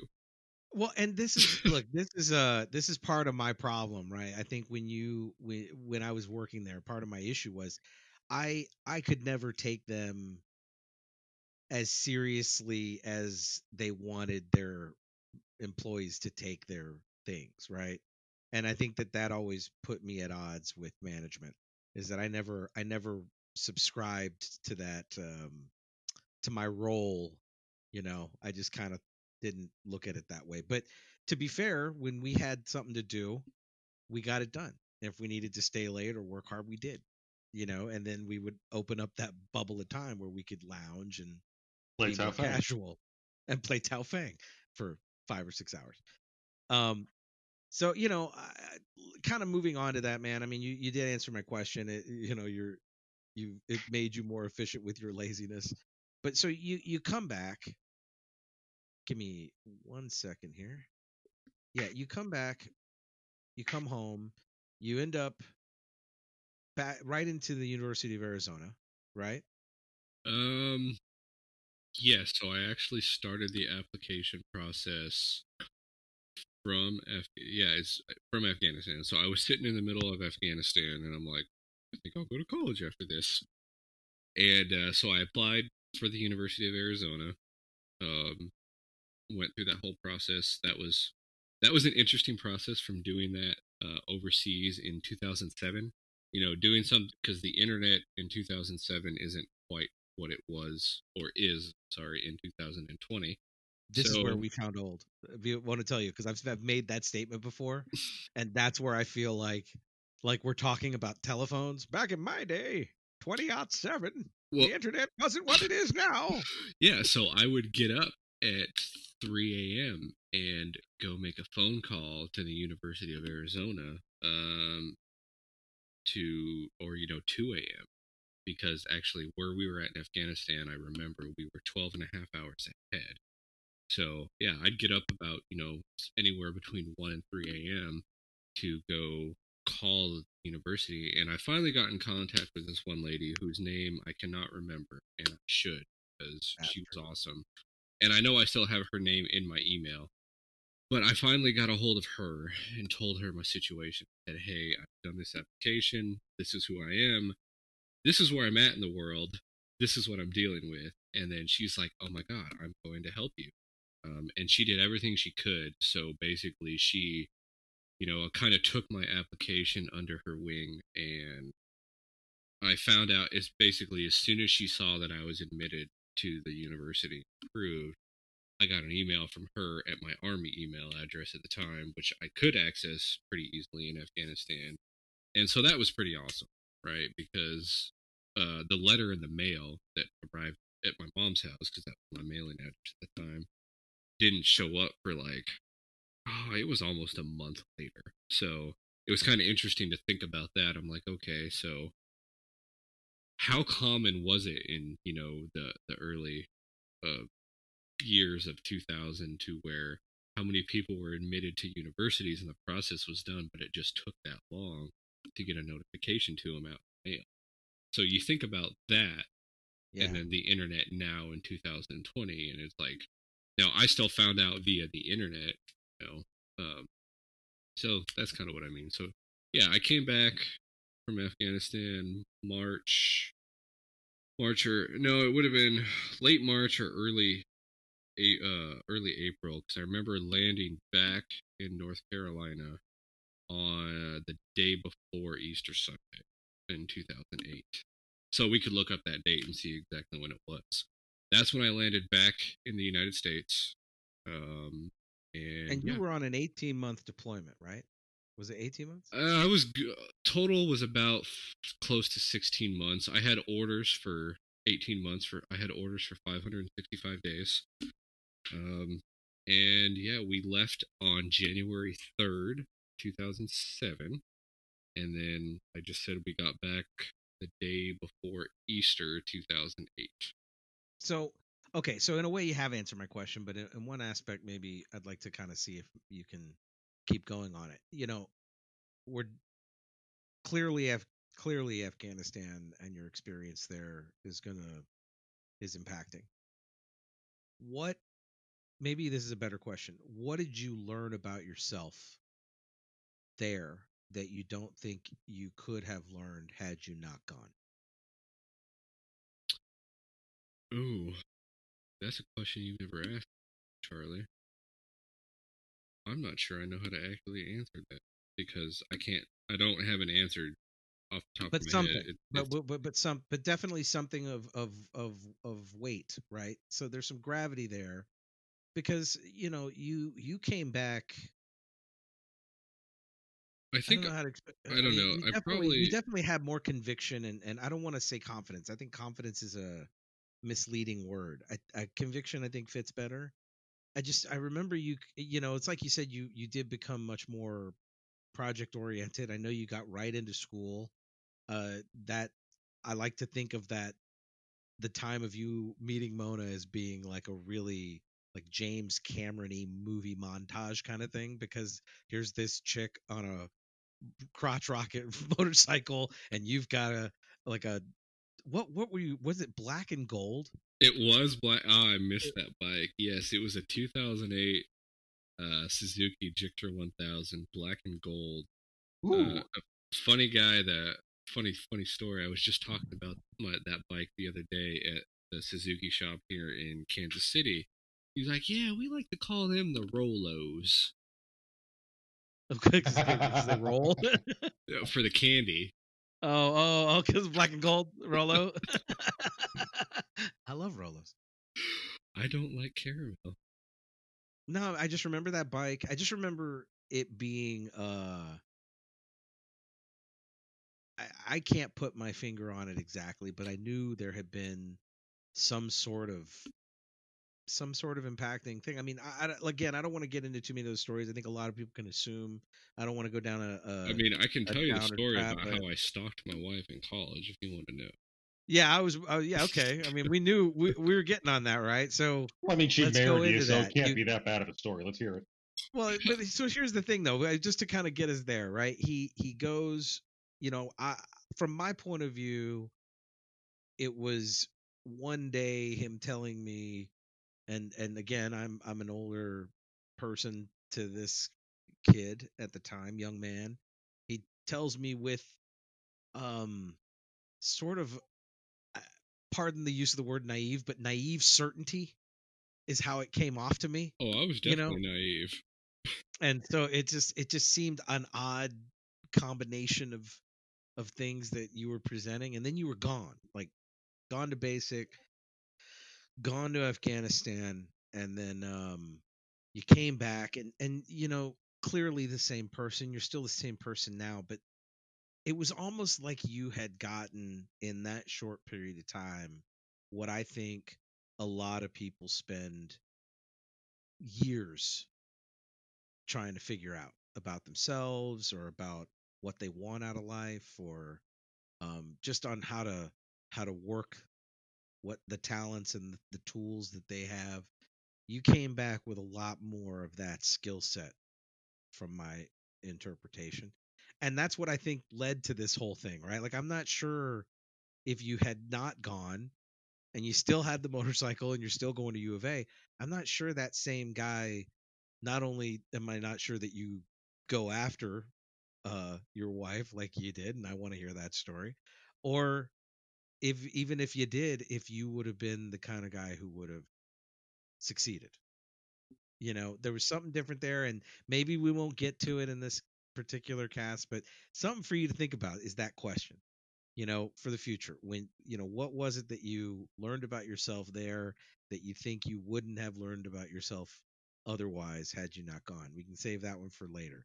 Now we're going to move on to hot chick on a racing motorcycle. Go.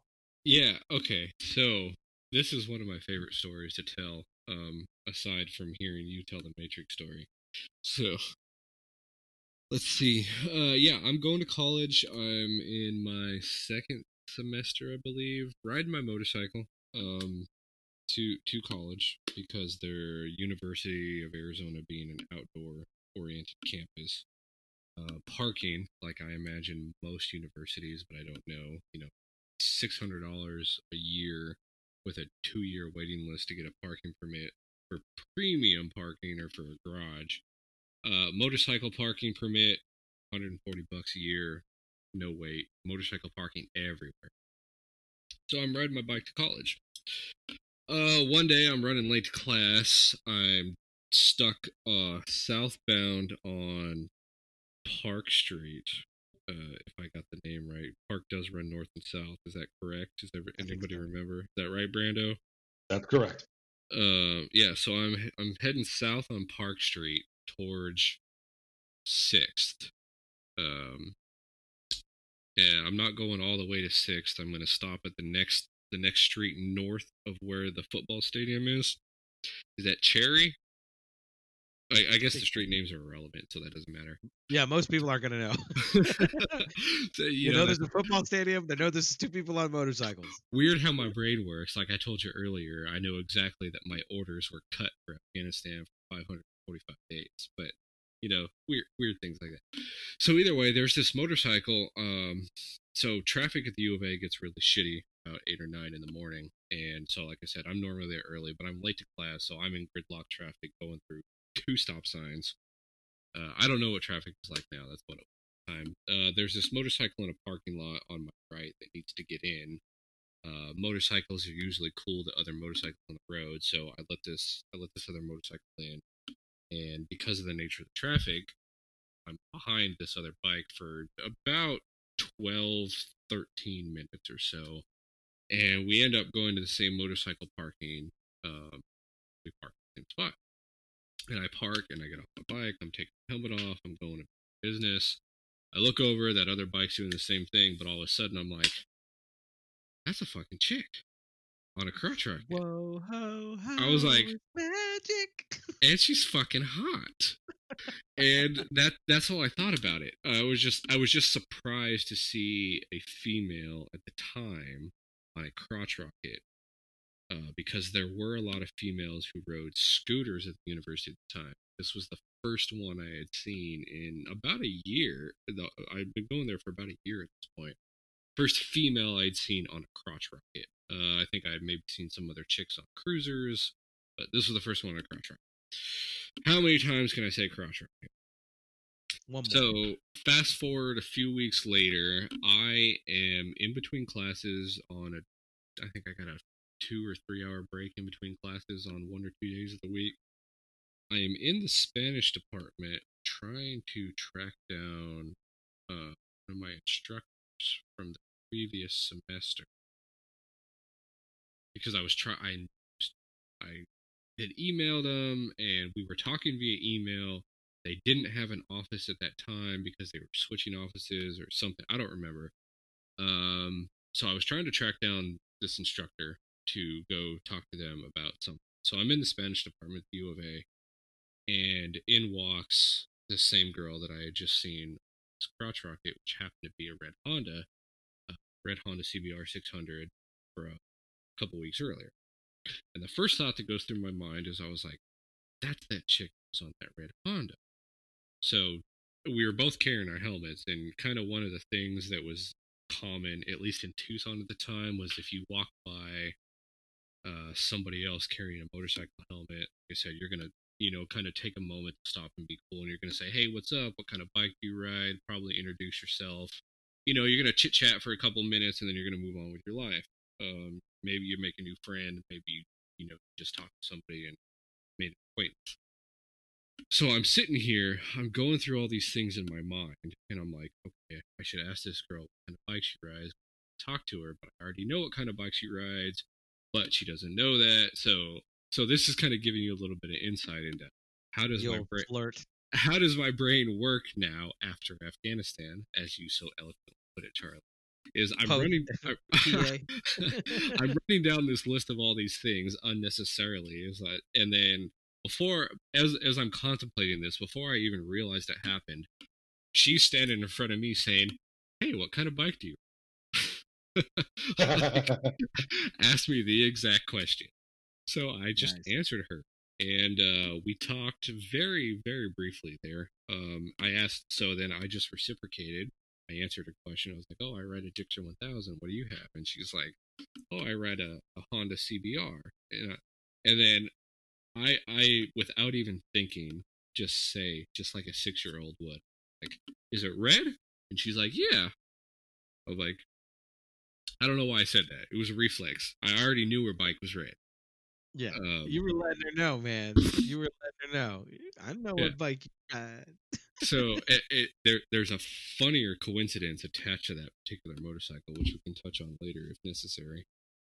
So, like I said, we talked very briefly. She kind of just starts walking away. Like, we exchange our pleasantries, and we told each other what kind of bike we ride, and then, like I said, sometimes you just make a wait. So she just kind of starts walking away. And I'm like, I gotta tell you something. Pause. Okay, she starts walking away, and the first thing I'm thinking about is when, like, sport fishermen are going after big game, and they know they got their hook in, but then first thing they do is give that line some slack. They give us some slack. They're not gonna start reeling right away, right? She starts walking away because she knows she got that hook in there, right? That's an interesting perspective I've never considered, but I imagine you are correct because it will become relevant as I tell the rest of the story. And I overtell this story because, like I said, it's one of my favorites. So she's walking away. I'm like, oh, you going this way? And she's like, yeah, so I'll walk with you. So, like, we walk out, like, up a set of steps. I think, just another, like 30 to 40 seconds of idle banter. And then she just keeps walking, and she's like, she just kind of walks away from me. And I'm like, okay, well, bye. And that was it. And I walked away. So it was, like I said, didn't get her name. Didn't get her name, didn't give her my name, just nothing. All we did was tell each other what kind of bike we had. That was it. That's all you needed, right? I mean, that's all you needed. So again, I mentioned previously, I had a couple hours until my next class. So I was like, oh boy. I was like, you know what? I'm going to go see if she happened to be parked in that same lot. So I walk over to that same spot where I parked next to her a couple weeks prior. And there's her bike sitting right there, right in front of me. I'm like, well, okay, now what am I going to do? I'm like, I could leave a note on her bike. I was like, and she might think I'm creepy, but that's a total creeper move. You can't do that. Yeah. Well, total creeper move. Again, as I previously said, I'm sitting here going through all these questions in my head. I'm like, I could leave a note on her bike, but that might be creepy because I'm where her bike is parked. I was like, but she did tell me what kind of bike she rode, but she didn't tell me where she parked. So I'm going through all these things, and I finally was like, all right, fuck it. I got nothing to lose. I don't know this girl. I was like, if I leave my number on her bike, she texts me, cool. If she doesn't, I'm in no different position than I am now, right? I would have done the same thing. So I leave my note. I leave a note on her bike. Said, "Hey, my name's Doyle. I met you earlier. If you ever want to go riding, give me a call." And so I couldn't tell you what day of the week this was. I don't remember, but it was sometime the next week. I get this random text message from a number that's like, yeah, I remember the words of the text message. It said, yeah, I felt really rude. My name's Mona, and we can go riding sometime. And I'm like, who the fuck is this? What is this the wrong number? What is this? And I'm like, oh shit. it takes a minute or two for the light bulb to kick in. I'm like, that's that girl in that red Honda. I'm like, yeah, I gotta text her back, and then I didn't. That's the shell shock delaying you a little bit. Yeah, I got it. Yeah, it was. And then I'm like, I gotta fucking text this girl, and I didn't text her. And What? I didn't text her back, Brando. I completely forgot to text her back, and I kind of just forgot about the whole thing again. Because Maybe the smartest thing you accidentally did. Probably. Instead of being thirsty. Instead of being straight up thirsty for that Coca-Cola. You were like, oh, wait. Although that word etymology is interesting, right? Because thirsty didn't have the meaning then that it does now. So etymology is another really interesting thing to me. We're speaking in the now about the then. Indeed. So I don't text her back. Completely forget about it. And then a couple more days later, I get another text from the same number from her. And she's like, hey, we should go riding at this time if you can keep up. And that was really funny. Oh, that's hot. Wow. Very nice. Yeah. Very nice. And it was a funny joke because she had a 600cc bike and mine was a full liter. And I'm like, she knows she can't fucking beat me in a race. But I was like, I like the shit talking. It was fun. So this time I respond to her. I'm like, okay, I ought to respond. So I respond. I'm like, well, I met this girl in Spanish, so I'm going to respond to her text in Spanish. So I responded to her simply by saying "que hora," which for most people probably know that just means what time. And immediately, she starts blowing my phone up with all these texts in Spanish that I can only understand half of because I've only had 2 semesters of Spanish at this point. And again, this was before Google Translate and things were as common as they are now. It was before. I actually had a buddy in the Army translating some of these texts for me because from that point forward, she kept texting me in Spanish for like 3 weeks, and I was like, oh, man. Google Translate is a lifesaver because it's really stepped up my game flirting with the cute Italian lady at work. Hey, there you go. Yeah. I was gonna say, I got this image in my head now is like playing out where I imagine you're like on the front lines. There's tracers going all over a few inches above your head. There's some dude, for whatever reason, he's got some Vietnam era radio pack on his back with a phone, and he's busy doing stuff. And you're like, hey, can you translate this email for me? I need to know, man. This girl's sending me text messages. I want to know what's up.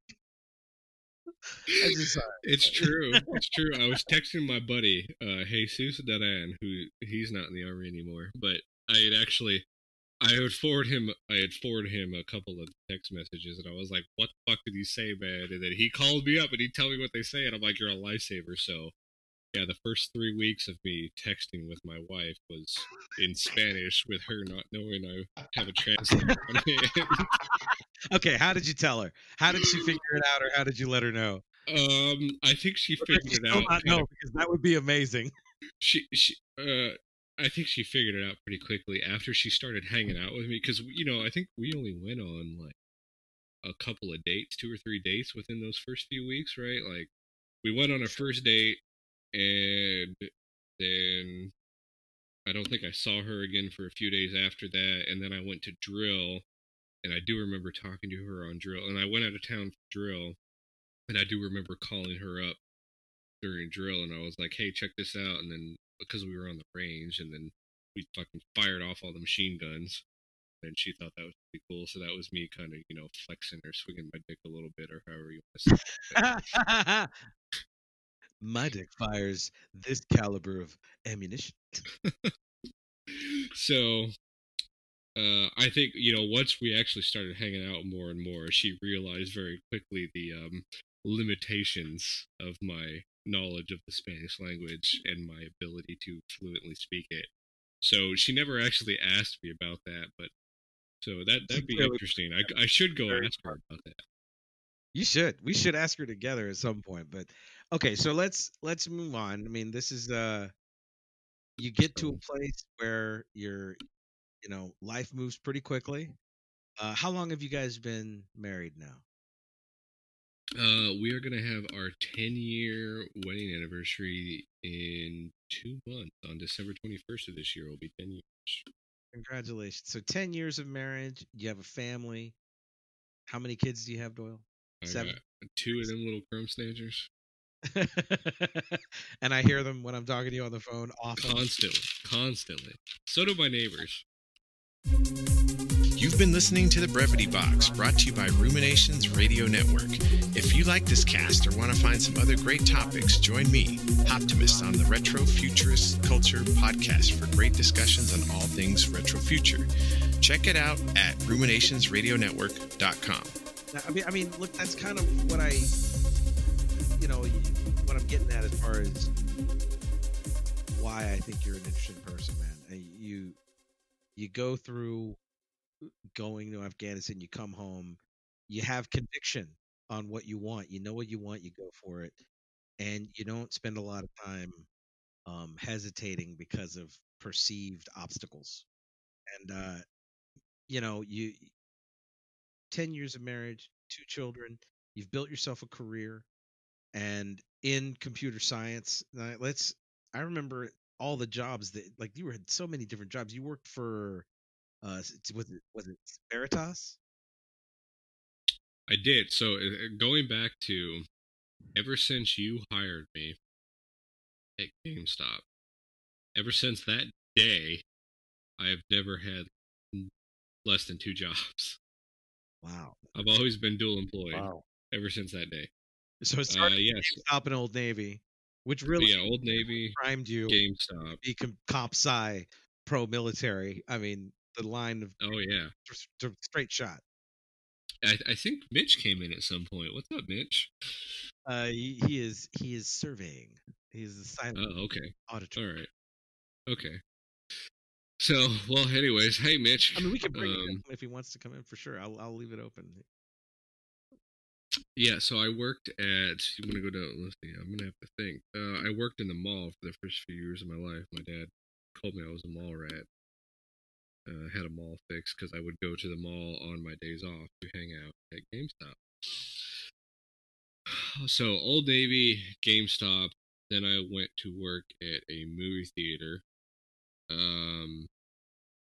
Enlisted in the Army. Same movie theater, by the way. I want to say, you worked at the same movie theater that Iliad was his name. Iliad destroyed at one point or another.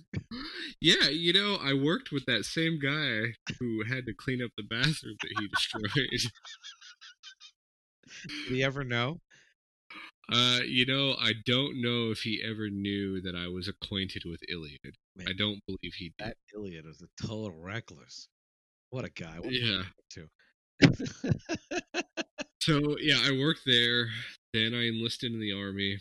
When I came back from the Army, I briefly worked at Anchor Blue back in the Tucson Mall. Very shortly. Then I went to Afghanistan. Whatever the hell the name of that country is. Came back, had another brief stint at GameStop, which I don't know if you ever knew him, Charlie. His name was Fernie. Did you know him or no? No. Okay, yeah. He was like 2 or 3 managers after you. Travis Spilsbury and Corey Henderson spent a lot of time working with Fernie. And Fernie brought me back on for a holiday season just because he wanted the help, and I am still buying video games to this day, and I wanted a discount. So yeah, I worked there for a few months.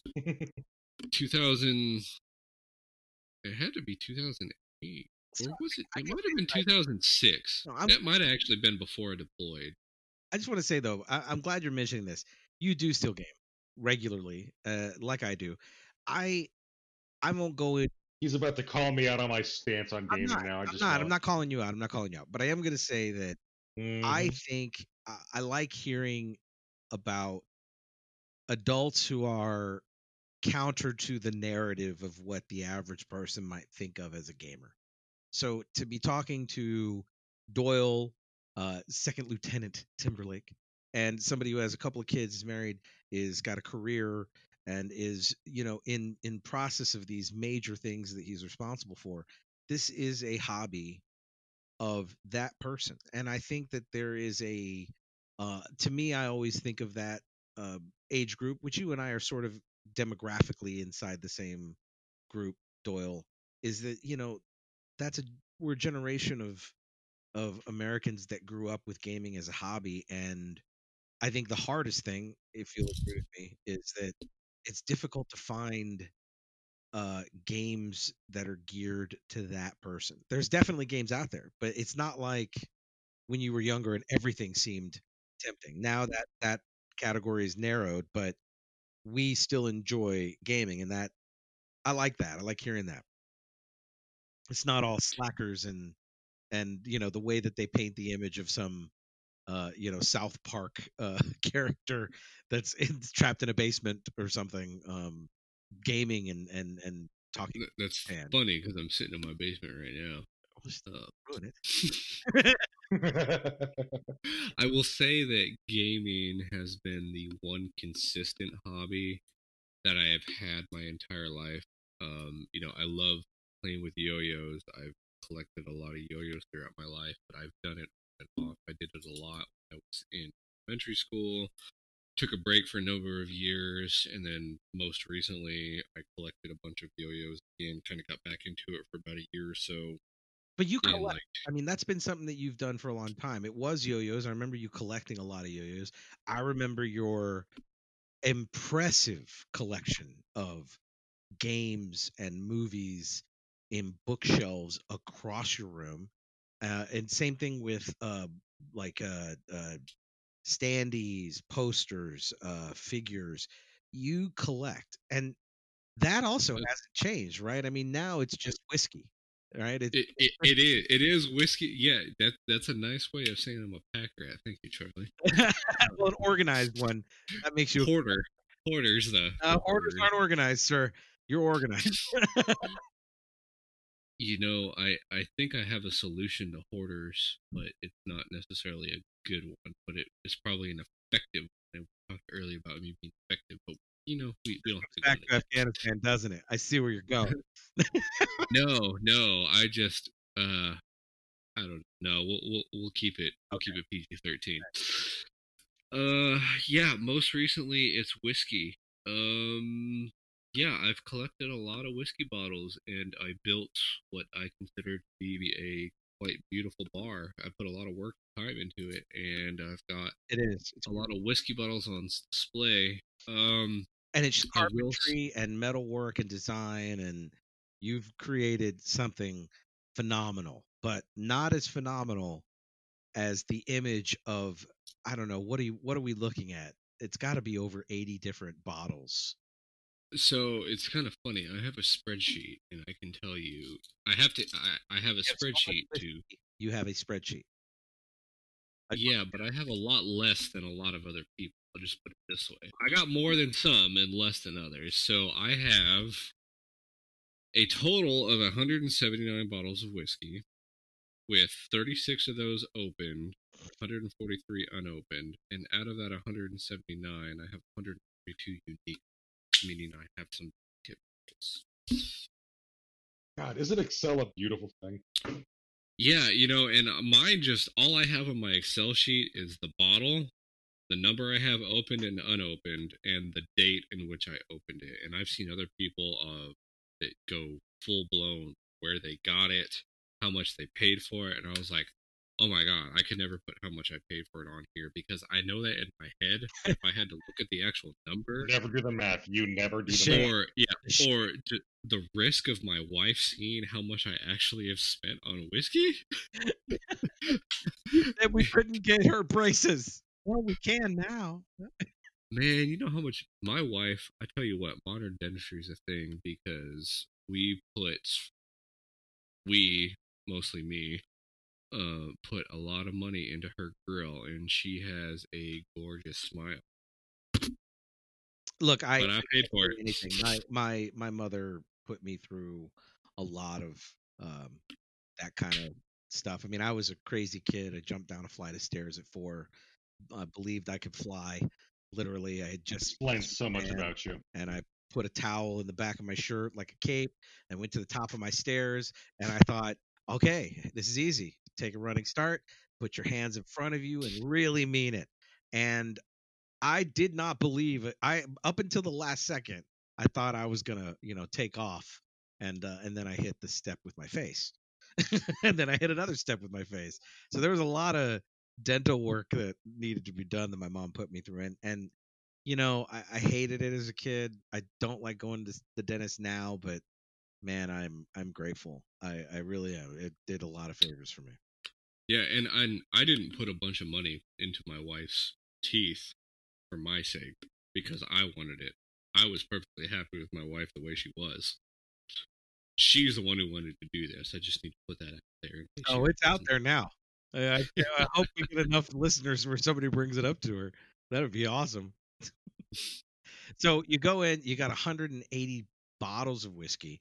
You've spent a tremendous amount of money. Give me your top. Hey, we just talked about my wife listening. It wasn't tremendous. It was just a little more than usual. Money, the equal to the GDP of some small countries. We understand.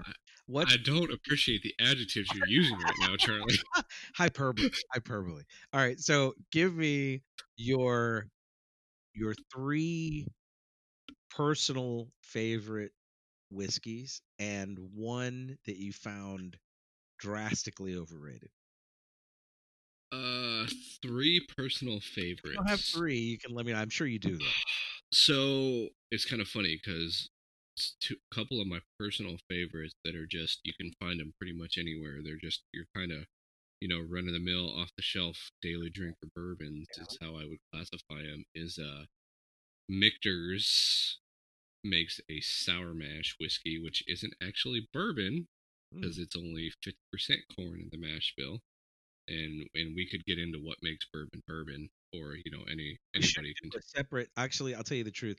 That is something we should have a separate cast, and I honestly think that would be great for a Ruminations from the Red Room cast about whiskey, and you coming in with that knowledge, because I'm telling you, between Mike and Mitch and myself, and definitely Brando. I don't think Brando is as into it as the us others, but Brando has stopped drinking and gave away what little he had left. So that answers that question. I mean, I don't drink very often either, but when I do drink, I do prefer bourbon, and I have bourbons that I love. And Doyle, you and I have talked about it, whether it was Suntory or whether it was Angel's Envy, whatever. Like, so going back to you, what would you say those 3 favorites are? And so I really like Michter Sour Mash. That's a little hard to get in KC, but I do my best to always have an open bottle of it.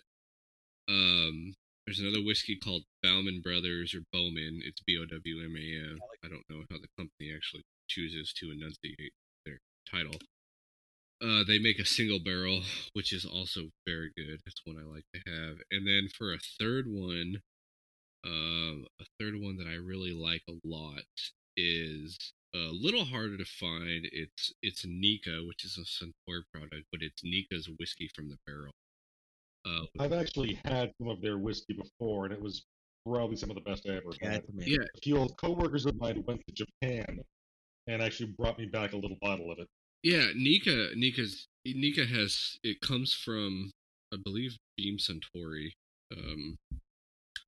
And they have several expressions, obviously, but yeah, their Nika from the barrel is just really hits my palate in a way that I haven't had it. I'm gonna have to try that. Well, I've got 3 bottles of it unopened, and that's one that I try to always keep around, but I will not open my last bottle until I get my next backup bottle. But I've got 3 unopened bottles, and I don't have an open bottle, so we can definitely open.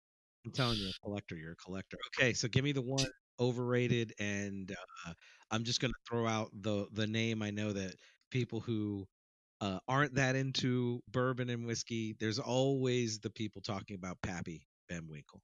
So yeah, so is that am I right? Is that one of those ones that you felt was a little? So it was very good.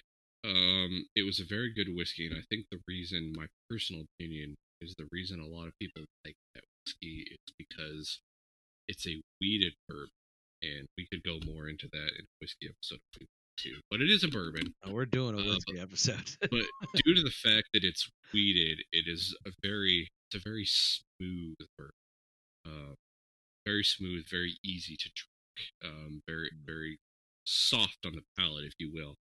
So I think a lot of people like it for that reason. I don't want to say it's overrated because it is very good. I think it's worth the retail price. I don't think it's secondary price. If I had to pick an overrated bourbon, I would say also is so Pappy is ultimately a Buffalo Trace product, right? Made by Buffalo Trace Distillery. Old distillery. So it one that survived Prohibition. Yeah, they made medicinal whiskey all through. Well, that's how they got through it, right? Medicinal, quote unquote. They did. My understanding, actually, to sidetrack here a little bit, not trying to get too much into the whiskey episode, but a doctor could still write you a prescription for whiskey. So all the laws and everything are still in place to where a doctor can write you a prescription for medicinal whiskey or alcohol. So I was wondering if I could get a prescription for that. Could I go to, Pharmacy? Walgreens? Oh, man, I would love that. We need to record it if you ever do. We need to record it. Can I pay for that? Can I pay for that with FSA dollars? Oh, wow. That would be great. A flexible spending account or medical account card where you're like, yeah, my doctor says I need a little bit of medicine, and you hand over the prescription to your pharmacist, and he just takes a look at it and looks at you and wants to know if it's a joke. and then you're like, no. It would be hilarious to see him walk out into the regular aisle, grab a bottle of Jack Daniels or some other whiskey, and come back and be like, okay. It would be so wonderful to hear. Now, but this is kind of what I'm talking about, man. When it was games back in the day or movies, whatever it was, what makes you different than a hoarder, another thing, is that you're not just compulsively grabbing onto things. I mean, you have clearly a knowledge. You're interested. You're a fan of these things, and we'll have to post. You'll have to send me post some pictures to the Discord so that we can use them when we post to the website, so that they can see your bar and your amazing collection of alcohol and kind of what you've built for yourself, so they have an image to kind of go with it, and maybe some older pictures of your. By the way, we need to capture that sound in a drop. That'll be Doyle's sound, the cork.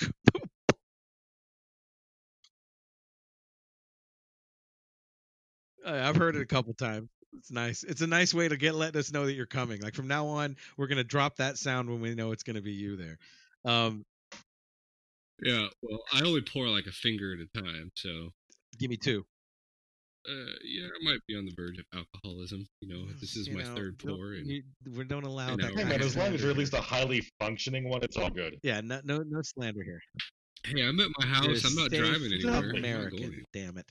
Okay, so you're coming into your own. You're working full-fledged computer. What do we call somebody in your normal 9-to-5 job position? I mean, we're not going to call you a software engineer. We're not going to call you a computer scientist. Sounded fun to me, but software engineer, fine.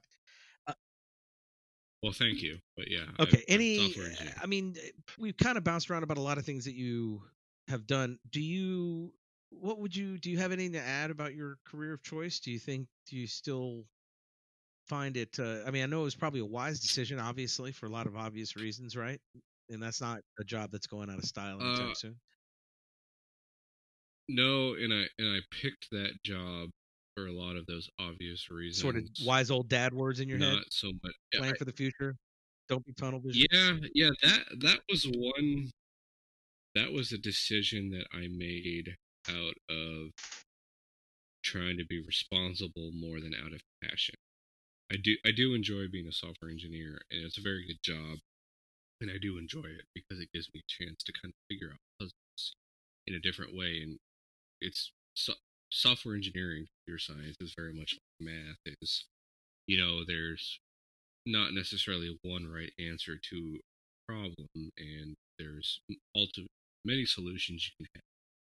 The kind of the fun of it is the journey of finding a solution. Joy analysis to do that job. So and that narrows the field. yeah, I mean, it's not my favorite thing in the whole world, but I do enjoy it enough that it's been a good job. I probably, if I hadn't met Mona in college, we hadn't had kids, I would have done something very different with my life. At least for, from, say, I graduated college in 2012, so from 2012 up until, just 3 years ago, 2017, I would have done something different. You would have become a whiskey baron? No, I would have actually been an expatriate and went back overseas as a contractor. Wow. My plan was, after I graduated college, I picked computer science as a degree because when I was 16, 17 years old, I had built a couple of computers. I had an interest in computers, so I was like, well, I'll just try computer science again, because like I said, I pick something, I try it, I see what it's like, and I go from there, right? Yeah. Like we talked about an hour ago. So I picked computer science, and after being in Afghanistan, when I'm in college, and I have all these administrators and these baby boomers who are instructors telling me it's okay if you change your major. The average student changes their major 3 to 4 times, and they actually spend 5 to 6 years in college. And I was like, I'm not spending 5 to 6 years here. I'll tell you that right now. So I just I stuck with computer science. I didn't change my major. I decided I liked it enough to stick with it. So I was going to finish that degree, get the degree, get my expensive $35,000-$40,000 piece of paper, people like to say, and I was going to go back overseas and work as a contractor. So I was going to suspend my contract with the military, go work overseas until I had about a half. My goal was to get 500,000 liquid cash in the bank, and then after that, I decided if I'm going to go back to the United States or stay overseas. That was kind of where I saw myself go. That's an interesting question. I feel like that journey leads you to be John Cusack's character in Grosse Pointe Blank. You you just come home and your job is professional killer. So it's kind of funny. I like if you want to talk about qualifications and what a person is qualified to do, and if you want to disregard how somebody becomes qualified or who decides they're qualified, and let's just go off of current standards, I would say the only things that I am qualified to do in this life are, based on credentials I received, are 2, 1, kill people because I am a qualified infantryman. I can gas up airplanes because I'm a qualified aircraft refueler, and I can write code because I'm a qualified software engineer. Those are the only 3 things I actually have pieces of paper to show that I have credentials to do. If only there were a document for moral ambiguity, right? Yeah. I actually do need to speak to Doyle because he, with his qualifications, he may be able to help me out with a personal problem. Okay, yeah, this is where we want to take this. So look, I'm not a hitman, Brando. Not yet, not with that attitude. It's an equipment question. It's an equipment and experience question. No, Brando's been collecting. Yeah, Brando's in his own collection phase, but it's in his case, it's munitions and weaponry. Like, what's the latest that you've been sending me pictures of, Brando? Oh, AR-15. Yeah, AR-15, and then you've gotten a couple of clear. Is it clear magazines that you've bought with that? Don't make fun of my translucent purple AR-15 magazine. Go Vikings. One does want a hint of color, Brando. Yes. I understand. Yeah. I do it with socks. You do it with magazines. So, Doyle, at what point in the Army, after you've come back, I know that it's while you're already in Kansas, you decide to make a transition into the Air Force. I mean, like, what's the? I mean, where did that impulse come from? So that actually came partially from the Army.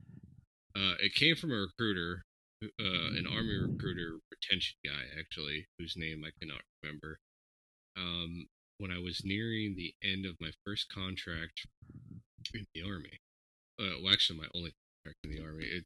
I like to joke, which it's kind of true, but I'm also playing some semantics with technicality, or playing technicalities with semantics.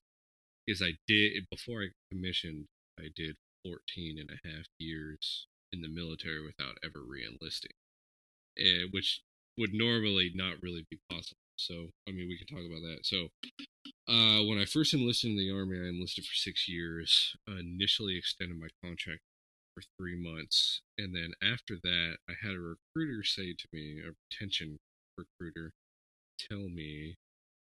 He called me up. He's like, "Hey, you're near the end of the contract." He's like, "This is what I think would be good for you based off looking at your file." And I'm like, "How do you know what would be good for me? Like, I don't even know you. This is the first time I'm talking to you. You're just looking at some papers and making a decision because you need to keep me in because I'm a number for your job." But he said something that actually really resonated with me. He's like, "Have you ever thought about commissioning?" And I was like, "No, not really. I hadn't, because I was already a sergeant by this time, and I really loved being a buck sergeant. So you're not going to use that term in the Army, but I was a buck sergeant. So, young NCO, first rank of sergeant, you get to train your own troops. I really enjoyed that because I had good. So I was a buck sergeant. He asked me if I ever considered commissioning, and I say no. He kind of throws some interesting ideas in front of me that I had never considered, and he's like, you thinking about, so he asked me, "You thinking about being in the military for at least 20 years to retire?" I was like, "Yeah, I'm a little undecided," but I said, "I'm thinking about that. It's definitely something that I've considered, and it's definitely on the table." And he says, "Okay, so if you commission," he's like, "you've got at least 14 years to go. If you commission now, by the time you retire, you could be at least a major, and your retirement's going to be way bigger than if you stay enlisted and retire as, E7 or E8, E9, probably E8, sergeant first class or first sergeant." And that right there is actually what resonated to me. It was kind of looking toward the future. I'm like, hey, you know what? He's actually right about that. I'm like, again, keep your eyes on the big picture. Don't be. Yeah. It was probably my dad's subconscious voice, or what he ingrained and instilled in me, popping up without me even realizing it. I was like, that would be good for the future. So I extended for 2 more years in the Army because I liked what that recruiter had to say. I liked the ideas he gave me. I just didn't like him. That's fair. That's fair. No, and it's actually unfair to him to say that I didn't like him, because he was the one who gave me an idea to seek commission. So I do attribute that to him. No, man, you're doing again, it right. I can't He remember gave you good his information. Bad people give good information from time to time. I'm not taking anything away. I'm not saying he was a bad person. Horrible person. Worst person on the planet. Horrible number. Very bad number. Very small number. The worst number. A lot of people are telling me. Crazy person. Yeah, very small number. Nasty recruiter. No, I have no problem with that guy. So I extended. At that point, I was nearing the end of my contract in the Army. I didn't know so now I'm kind of at a point where I'm like, hey, I don't actually know what I want to do next. Do I want to pursue a commission? Do I want to sign another enlisted contract? So I was like, well, I'll just extend my contract for 2 years. That gives me a little bit of time to think and breathe in. So I extend for 2 years, end up leaving the Arizona Guard after I graduate college, get a job at Cerner, which was a big healthcare company in Kansas City. So I moved out to Kansas City. Now I'm in the Missouri National Guard in the infantry there. And that unit almost caused me to stay in the Army because that was a phenomenal unit. Great unit. Love that unit. Best unit. Very big numbers unit. It really was a very good unit, and I wanted to stay there. But I had decided by this point that I'm like, okay, I do want to seek commission. I had finished my degree. I had a job utilizing my degree. I'm like, okay, I want to get a commission, but I don't want to do it in the Army. For a couple of reasons. I didn't want to seek a commission and be an officer in the Army because, kind of, number one, I really loved being enlisted and being really kind of that low level leadership and being really close to the troops, because I used to be that, that grunt troop. And I loved it. Great. It was a lot of fun, and I have a lot of good memories and made a lot of friends. We've talked about that a lot in the last hour and 40 minutes. So I didn't want to do that, and also the Army doesn't give you the option of picking your job when you become an officer. It's entirely based off needs of the Army, which the enlisted corps is as well, but you still mostly get to pick what your job is in the enlisted corps. So I thought, again, coming back to, well, I haven't tried this yet. Let's go try this and see how it is. So my dad had retired from the Air Force. So I thought, okay, he was in the Air Force. I was like, I'll go seek a commission in the Air Force. So I started doing the research and figuring out what I had to do, and very quickly realized, not surprising, that I couldn't just walk into the Air Force and pick up a commission unless I joined active duty, which I wasn't going to do at the time because I just had a job. My wife was still working her master's degree, so I'm like, all right, I'm not going to join the active duty. And I still haven't. 15 years and still haven't joined the active duty. Been in the Guard the whole time. Couldn't be more proud. Go Guard. Hooah. I'm gonna need you to edit out that hooah part, though, Charlie. That was me getting carried away. Okay, let me see. Or Mitch, whoever could do that. I'm gonna do it. I'm gonna do it right here. I'm gonna go 1 hour and 41 minutes and 18 seconds. Edit the hooah. No, you don't have to, because now we've talked about it so much. No, it's fine. So yeah, I decided to get out of the Army and join the Air Force, and I worked my paperwork and worked with the recruiter so that I can get out of the Army on January 4th of 2014 and enlist in the Air Force on January 5th, 2014. So I have no break in service. So I do that. I join the Air Force with the intention of becoming an officer. And that's what's intriguing to me, man, because I knew you had mentioned it, but you didn't know that was going to work out, because I remember talking to you when you achieved it, and it wasn't, you were, I don't hear about it very often. Obviously, I'm a layman when it comes to that, but you yourself said that it wasn't something that happens very often. No, it doesn't. So part of the reason I joined the Air Force was because I wanted to seek a commission in the military. I didn't want to do it in the Army. My dad was in the Air Force, so I was like, all right, if I'm going to seek a commission and I'm not going to do it in the Army, it doesn't make sense for me to stay in the Army, so I'm going to go try the Air Force because that's what my dad did. So I was like, all right, I've done the Army thing. I know what it is.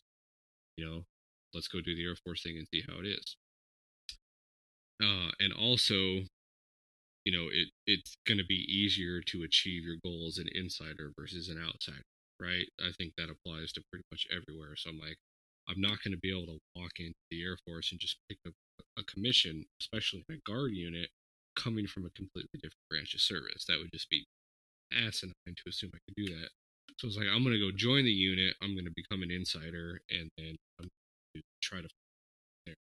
So getting a commission in the National Guard is very much just like a job is, but those jobs are few and far in between.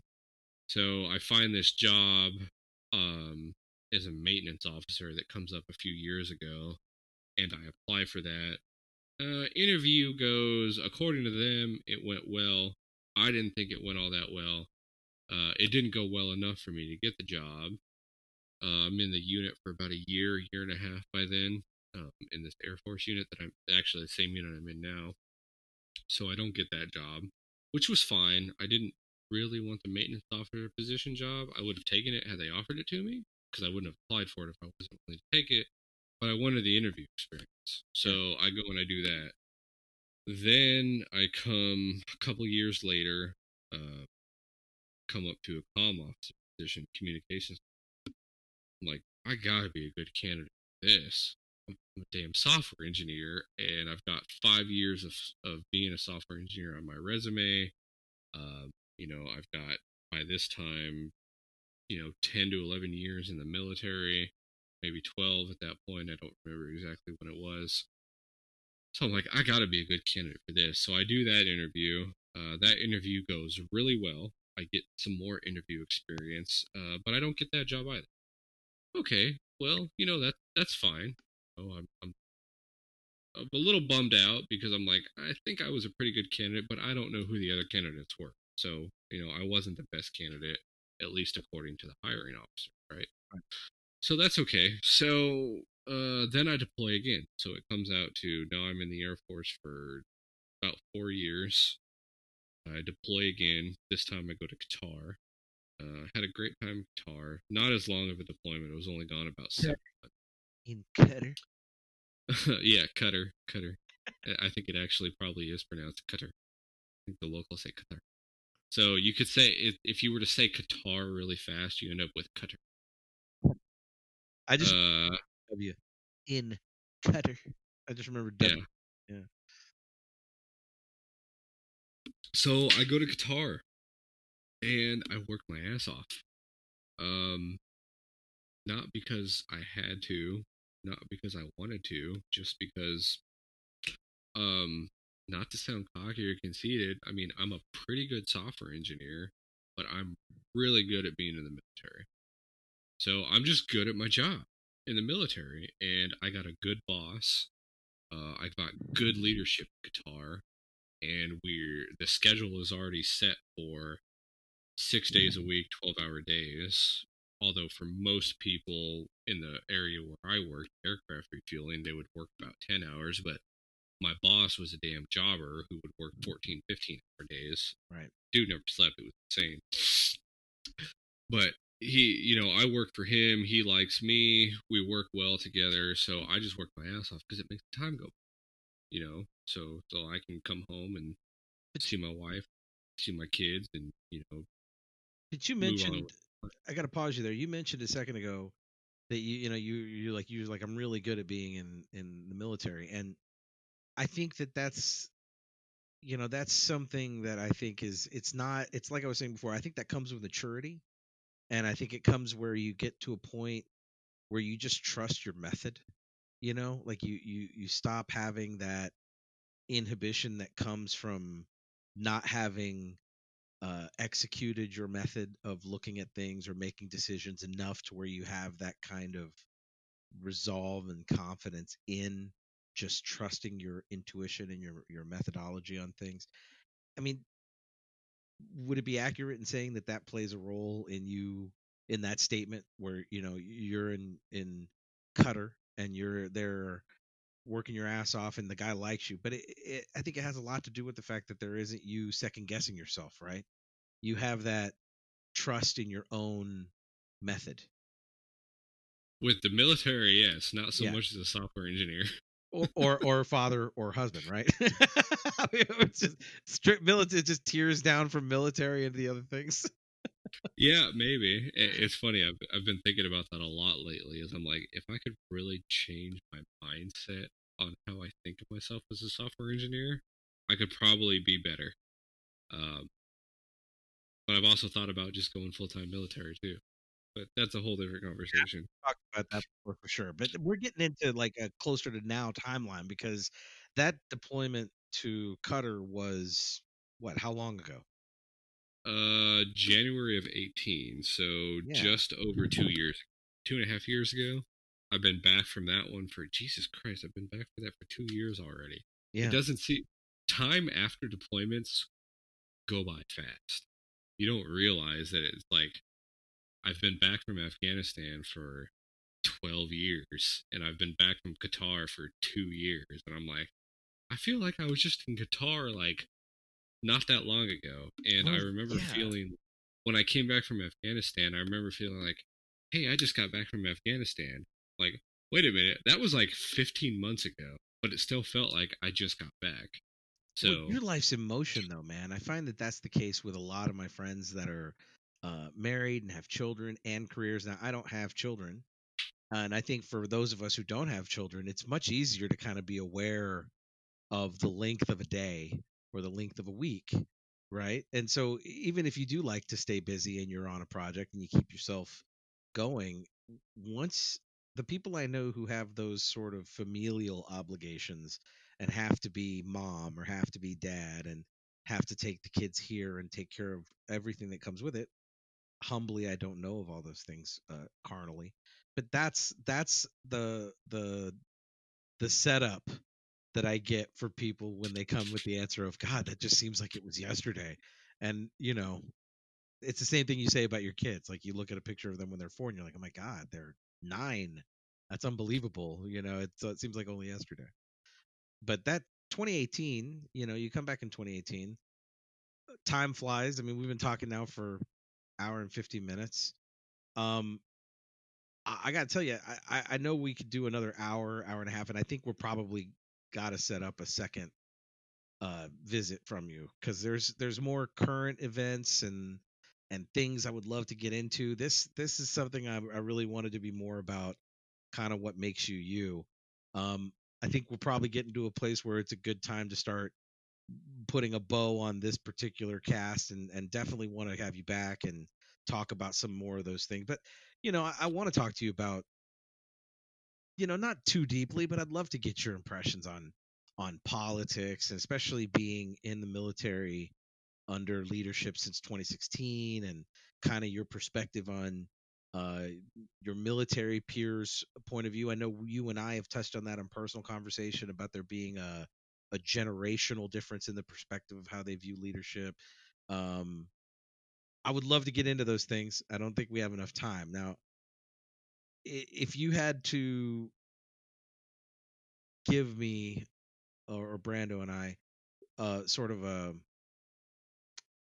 what has 2020 to this point, what has it given you in terms of perspective that surprised you? And we're not talking politics. We're talking anything else. Go ahead. Say it again. Stock investments. Okay. Invested in Zoom. Everybody does. No, man. Hashtag buy the dip. Pinterest. I bought Pinterest when the market took shit in March at $13 a share, and it closed today at over $43 a share. Congratulations, sir. And I bought not a small amount, not a large, a modest amount of Pinterest. Welcome. But it's all in a Roth IRA, so... No, that's probably the best way to do it, though, to be honest with you, Doyle. That's pretty smart. Again, your dad's words. Think of the big picture. Very smart, Roth IRA. You sound like who's the... I forget his name now. He's always talking about snowballing. He's got his own show. Dave Ramsey. Dave Ramsey. Right, Dave Ramsey. Yeah, he's not that kind of snowballing, Doyle. Yeah, don't go there, CD man. But okay, so buy stocks. All right, but I mean, you can see what's going on. Is there anything else? Anything that surprised you about it?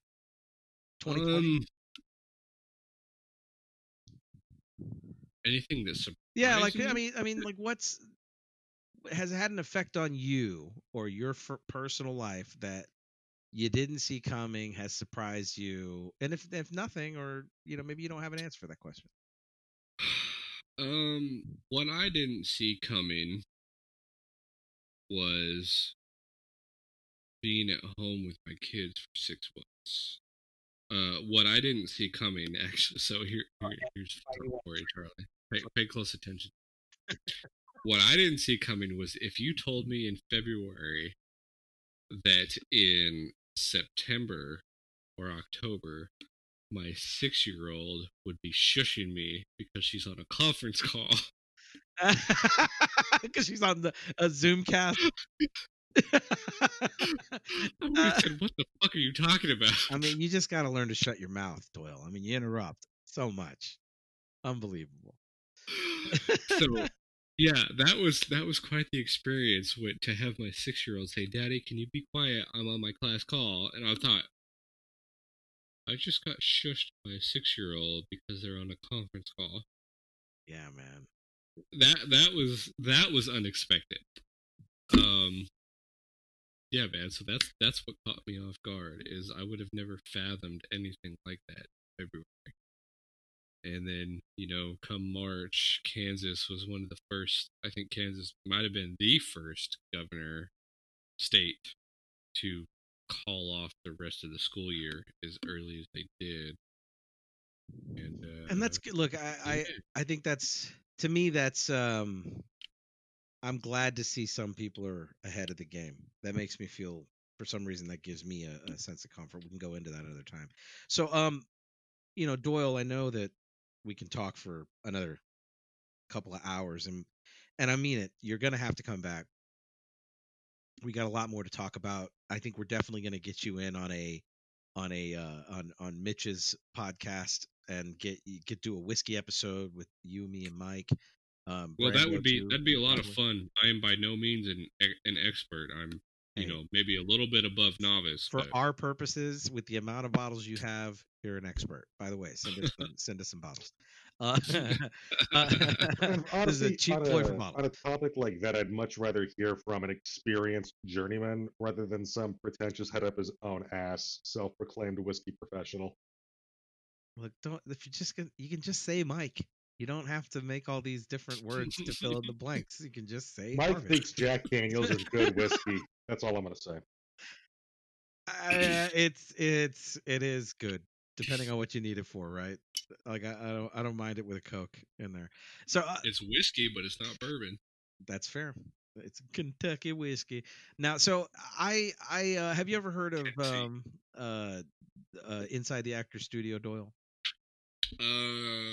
Sounds. Or James Lipton. So there is a questionnaire made famous for things that I don't need to go into and explain to people, but it's a great questionnaire that was made famous for this country by James Lipton on a show called Inside the Actor Studio, which was, maybe one of the first or more famous early long interview format shows. And the questionnaire is fun and revealing, and it's how I like to wrap up the interview portion of the podcast. And I'm going to hit you with it. I'm going to add a question here because of all the things I asked you, I didn't. Here's the last two I want to ask you before we get to the questionnaire, and just want quick answers here. What's the game that you're addicted to right now? Is the first question. That I'm addicted to? Yeah, what's the one that you're most into playing right now? I wouldn't say I'm addicted to it. Okay. The current game I am playing is Final Fantasy IX. Ooh. Well, retro, very nice. Wow. Yeah, go throwback, man. That's good. Because it's on Game Pass. Oh, yeah, that's right. Nice. If I had to pick a series that I was addicted to, I'm not currently playing it, but I really like the Gears series. You were a fan of BioShock as a series. You were a fan of Gears as a series. Is there? I am a big fan of BioShock. Yeah, I love BioShock. BioShock impressed the shit out of me in the sense that. So I just said I was playing Final Fantasy IX.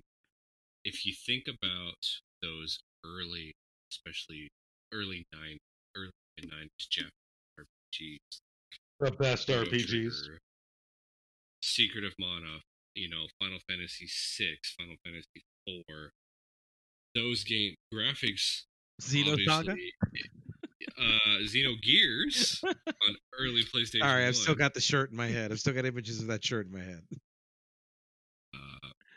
Those early games, graphics obviously weren't what they were, almost 30 years ago compared to they are now. So these game manufacturers, content creators, I think they obviously put a lot of effort into story writing.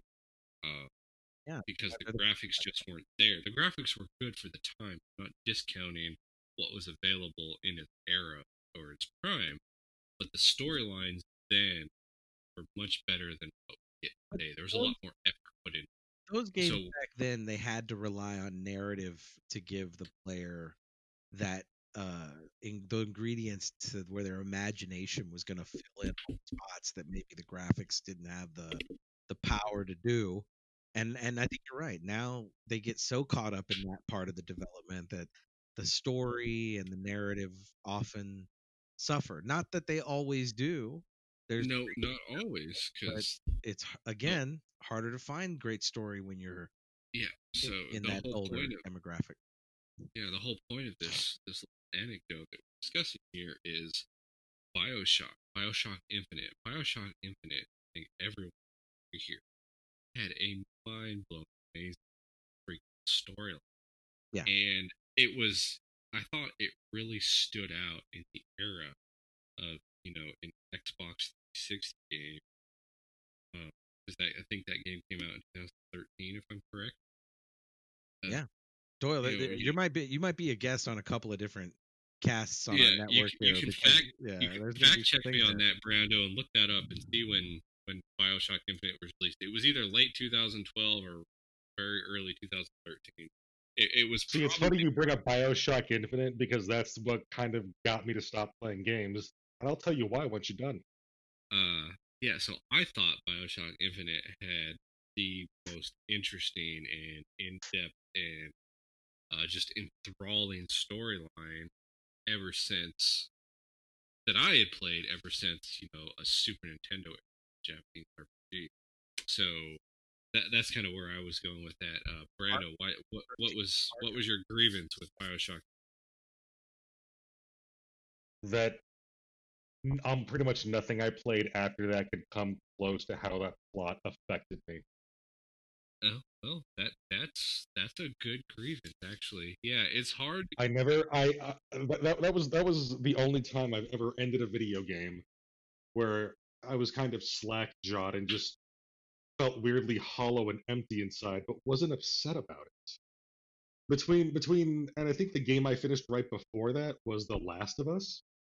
Oh, and that was now The Last of Us. I'm sorry to interrupt. Apologize. I just The Last of Us I would describe as one of those really great games that comes along once every decade.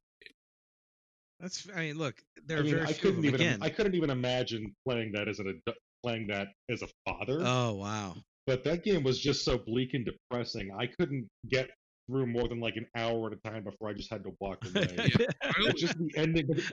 Yeah, I only played that about 2 years ago. I played that after I came back from Qatar, so late 2018. I played The Last of Us, and I'm really excited to play The Last of Us 2 because I want to see where the storyline goes, but I haven't picked it up and played it yet.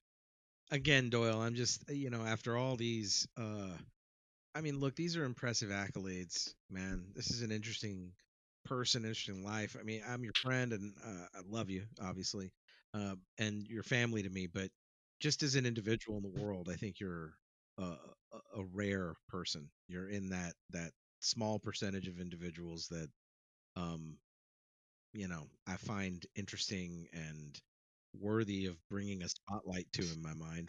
It's why I wanted you on the show.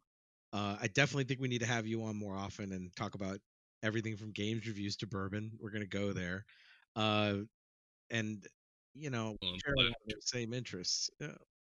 Don't be. I don't. I'm sorry for all we're gonna have to have to edit out. I'm slightly addicted to Sour Patch Kids at this point in my life.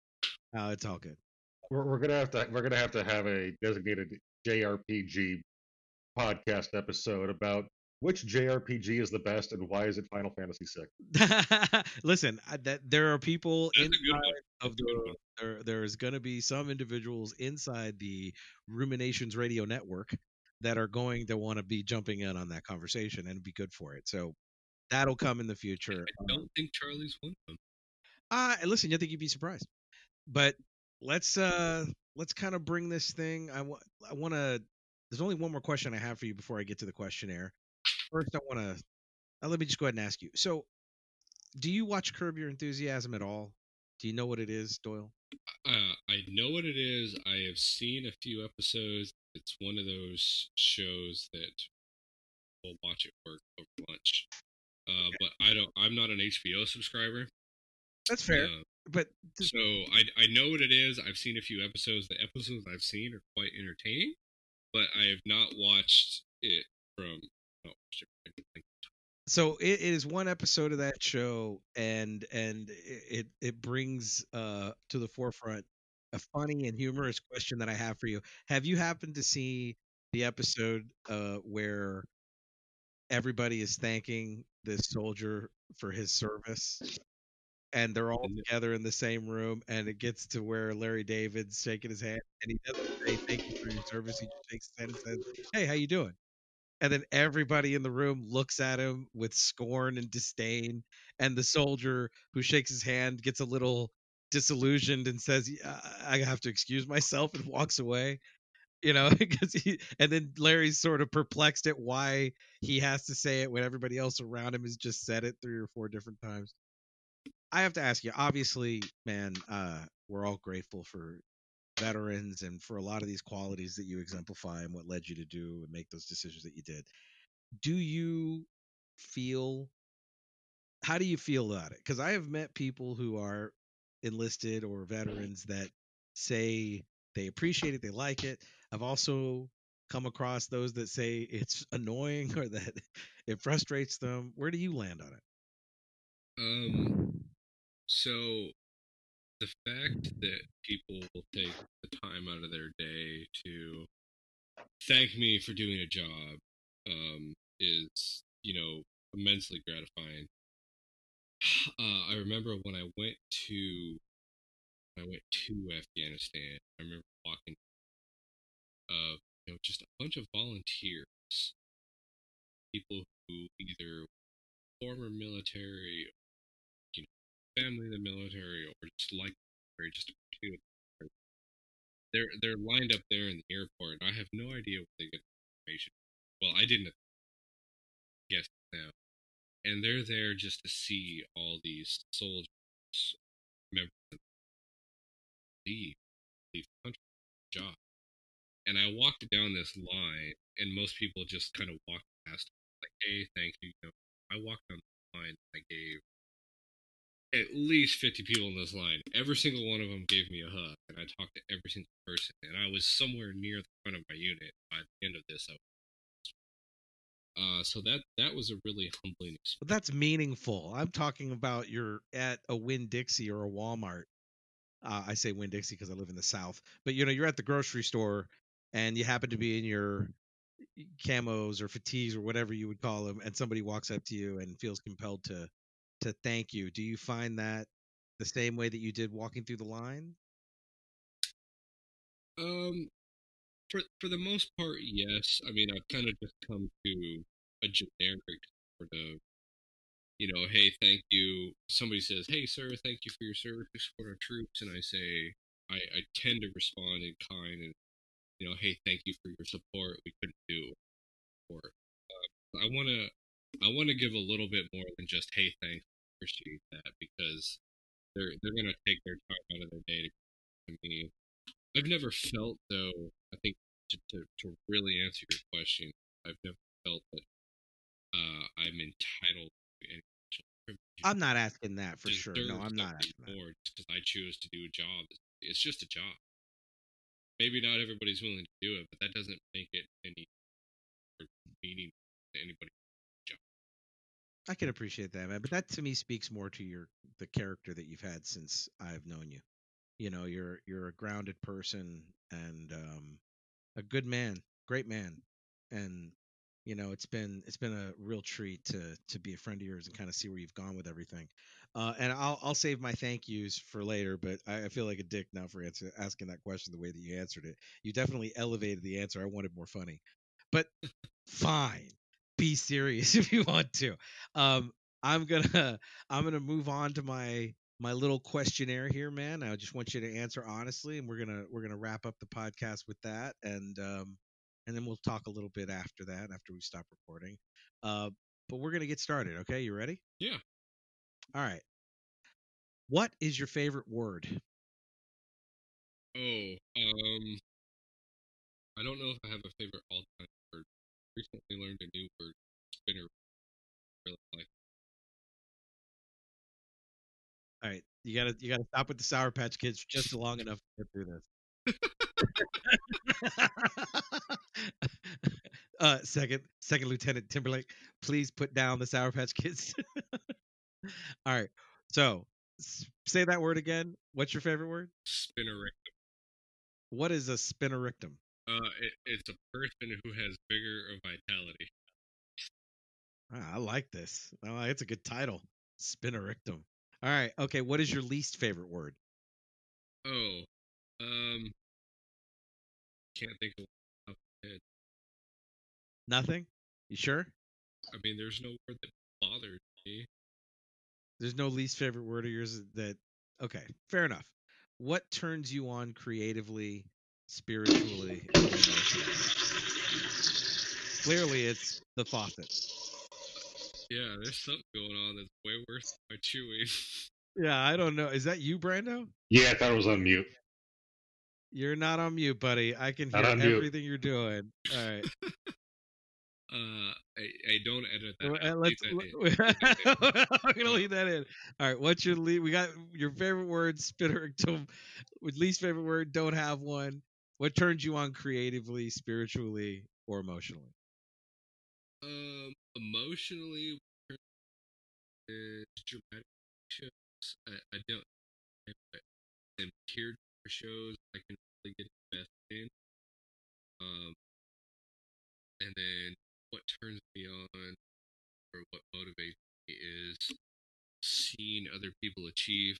Like when you recently pointed me to that woodworker whose name I can't remember. April Wilkerson. Yeah. By the way, I'll drop her name anywhere. She is incredible. Watching those two videos of her building that floating deck at Oak Grove was just mind-blowing, awe-inspiring. It's like, holy shit, like, just the creativity that and the things that I think about that, like, oh my god, I would have thought of that. I would have never thought of that, or I would have never thought of that. I had that thought at least 3 times. 15-minute video. I was watching it, like, this is brilliant. So that was. Yeah, I'm fascinated by her work and her ingenuity, and if you look in the history, she's a YouTube. She got her own YouTube channel, and it's really about crafting, building everything from and sort of all facets of. I don't want to just say. I want to say fabricating. I don't want to say construction. She fabricates beautiful pieces, and if you look at her oldest stuff, you can see that it started with her doing things around her dad's house or her house, and like you said, now you see the deck, and I find people like that alluring. Truly, like she's just the attitude, everything about her, I find to be a great channel. Check it out; it's worth it. Glad you liked it. Okay, so what turns you off? Oh, bitching, complaining about things, especially when my kids do it. I'm like, just if I asked you to do something or you got something to do, just get it done and move on with your life, because you spend more time complaining about doing it than it would take you to actually do it. So don't waste the wasted energy. You're spending too much energy on this. It could have been done by now, kind of thing. Yep, that gets me, and I know that came from my dad too. Yeah, it's interesting how that works, isn't it? Yeah. Okay, so what is your favorite curse word, Doyle? Oh, my favorite curse word? Oh, I should know this, but I read one. It's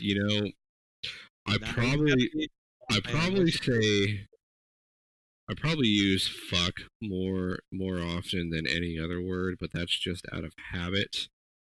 But I really enjoy English insults. They're very unique and creative. Like, you thinking of Carl? Okay, so what's your English insult curse word? There was a little skit. So before Donald Trump was elected president, around the time that England, the island of England, was voting on Brexit, and Donald Trump made some comment about Scotland voting to take their country back. but the majority of Scotland overwhelmingly had voted to stay in the EU.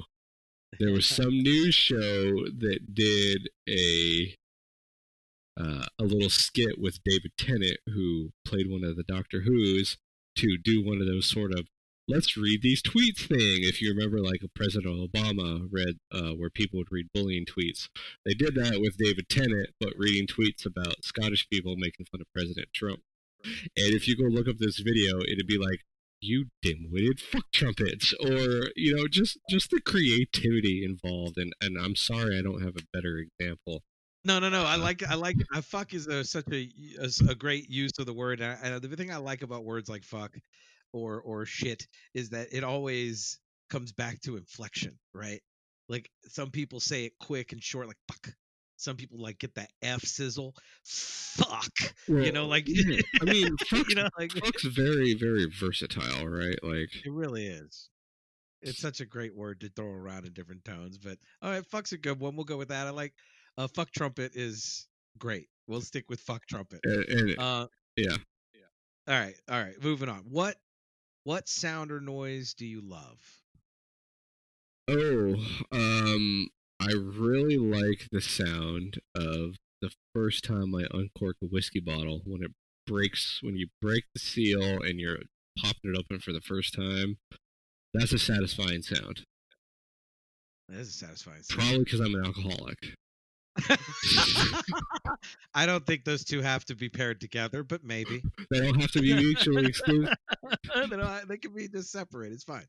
All right, what sound or noise do you hate? The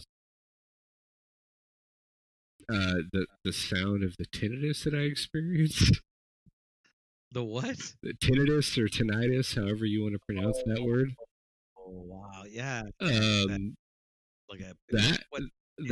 random in my ear tends to annoy me. That's really there's not a particular sound. I don't know, like you know me, Charlie. Might be your kids crying. It might be. Well, yes, my kids whining does bother me, but that's more like the act.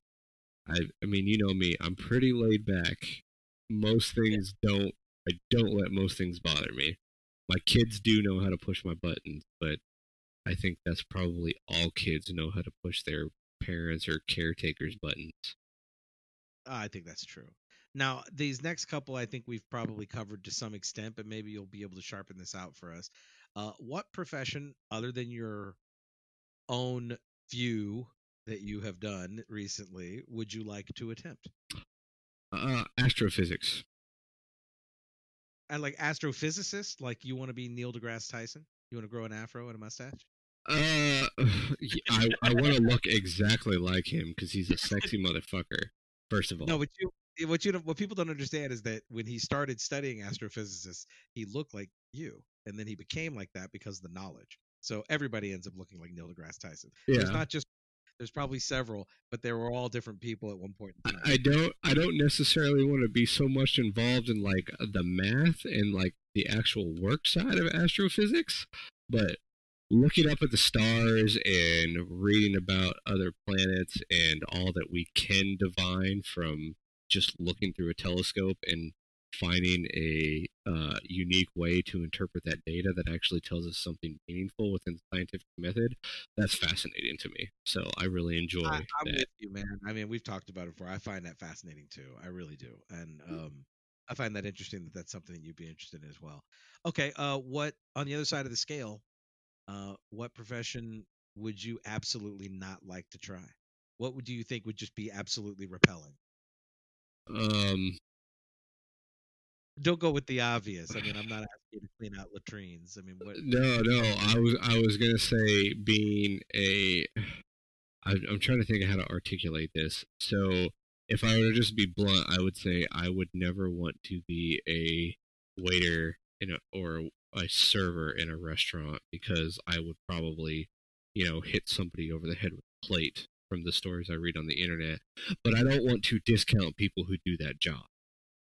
No, I understand. Maybe it's just, no, I get it. You have to have a certain disposition, and it's not going to be for everybody. Like, I can't imagine Brando being a patient, kind, well-spoken waiter. I think the first time he, like, if I were his, like, Brando, if you were a waiter and you came and I was the customer and you put down my food and I was like, excuse me, this asparagus looks like it's a little overcooked, and my steak, I asked for it medium rare and it's clearly medium. Could you please take it back? What, you're that kind of guy who would go Fight Club on me, right? Oh, I'd be in jail for murder. Yeah. Right, you would totally take my food just to make sure. You would tell me about it too. I take your food. I can imagine it right now. No, I totally understand that. I'm not sure. It's obviously not for everybody. All right. Last question, Doyle. If heaven exists, what would you like to hear God say when you arrive at the pearly gates to you? I have no idea. Don't I never think too thought. much. I never Go thought. with your gut. What? See, so What would you like to hear? What usually I think people go with an affirmation of something they've chosen for themselves or something else. What I'm not trying to direct you though. I mean, just whatever first thing comes to your mind. That's what makes this thing fun. If heaven exists, what would you like to hear God say to you when you arrive at the pearly gates? your brothel can be however you envision it. That's a great answer. That's my favorite answer so far. I hope that's exactly what I hear too right now. That's the best possible answer. I mean, that if heaven's supposed to be your own personal heaven and what you want, then your brothel can be whatever you want it to be, Doyle. Yeah, that's pretty good. Look, I really enjoyed having an opportunity to just kind of sit down and talk to you about all Hey, man. if you check the chat, there's one more question for you. Well, throw it on there. If you only had a red dot, if you only had a red dot optic with no bullet drop indicator in the reticle, what yardage is best to zero in AR-15? So I am by no means an expert on any of this. I can only tell you what I know from You're experience. more qualified than I am. So the way that we would zero our M4s, which is exactly the same as an AR-15 for all intents and purposes. Same thing, but no giggle switch, guys. We would zero at 25 meters with a 300 meter simulation target. So if you go online, you can just Google 300 meter simulation target from 25 meters. I mean, you'll be able to find the silhouette easily enough because it's standard for the Army. So you only zero that at 25 meters. So that way you don't have to obviously walk 300 yards. And that's what we always use to dial in our iron sights and our red dot sights. By the way, I got to say, Saturday morning. Brando's awareness of how that questionnaire is supposed to wrap up an interview is just perfectly exclamation pointed by this very specific question about AR-15 sighting ranges. Really nice. Brando, I mean, we have each other's phone numbers, Brando. You can always text me at any time. No, we got to get it in right after the God pearly gates question. That's what it matters. I don't have a problem with that personally. I'm just putting that out there for. I don't either. I just think it's hilarious. Brando's free to text me at any time. He's one of the people on the planet I like. It's so funny though. It's just great, dude. Doyle, I love you, man. You know that. Your family, but this has been a real treat. I really appreciate you doing it, taking the time. I know it went a little later than maybe you had expected. I definitely want to have you on for more. I got so much more to ask you about, especially pertaining to this year and opinions, and kind of more on the topic of just what you think about things going on in front of you. And we'll get to that another time. But man, this has been great. I think it does show people a lot about why I find you so interesting and why I think you're just a good. I appreciate you wanting to take the time to talk to me. I don't think we went late. We went about the time I expected, which is why I didn't want to start 45 minutes later. So please forgive me for that. Man, it's good. So yeah, thank you to Brando. It's a pleasure to talk to you, Brando. I know we don't talk as much as we used to, 17 years ago. And thank you to Mitch also. I know Mitch is actually accommodating all of this. So. Yeah, no, he you know, we can definitely talk for a long time about Mitch and you know, Brevity Box. Our show is part of Ruminations Radio Network, which is really Mitch's baby, and there's a lot to be said about that. We've got exciting things coming in the future, including a lot of different casts and hosts, and it's an interesting and exciting time, to be honest with you. But for now, you know, I'm gotta say goodbye and kind of wrap it up. Um, Thanks, Doyle. Brando, you got anything to wrap up with? No, Doyle's a great guy. Again, we don't talk as much as we used to, but always a pleasure, Lieutenant. Second Lieutenant Doyle Timberlake. Thanks. Hey, all right. Thanks, guys. You guys have a wonderful evening. Yeah, we'll talk to you soon, brother. Talk to you later. Deuces. Bye. All right, Brando. I think that was an exciting guest. Are we still recording? We are still recording, man. Yes, sir. Yes, that was a fantastic guest. Get to learn a lot about it's always very interesting, basically hearing the story of somebody going from a mall rat that basically wore Jinkos, in my memory of him, to a second lieutenant in the United States Air Force. I mean, that's one hell of a transformation you would never have expected him to make if you knew him as that weird kid that worked at Old Navy. I just thought he had, you know, he was so ballsy as a 17-year-old kid, man, and to, you know, for me, I mean, I have a long memory, and I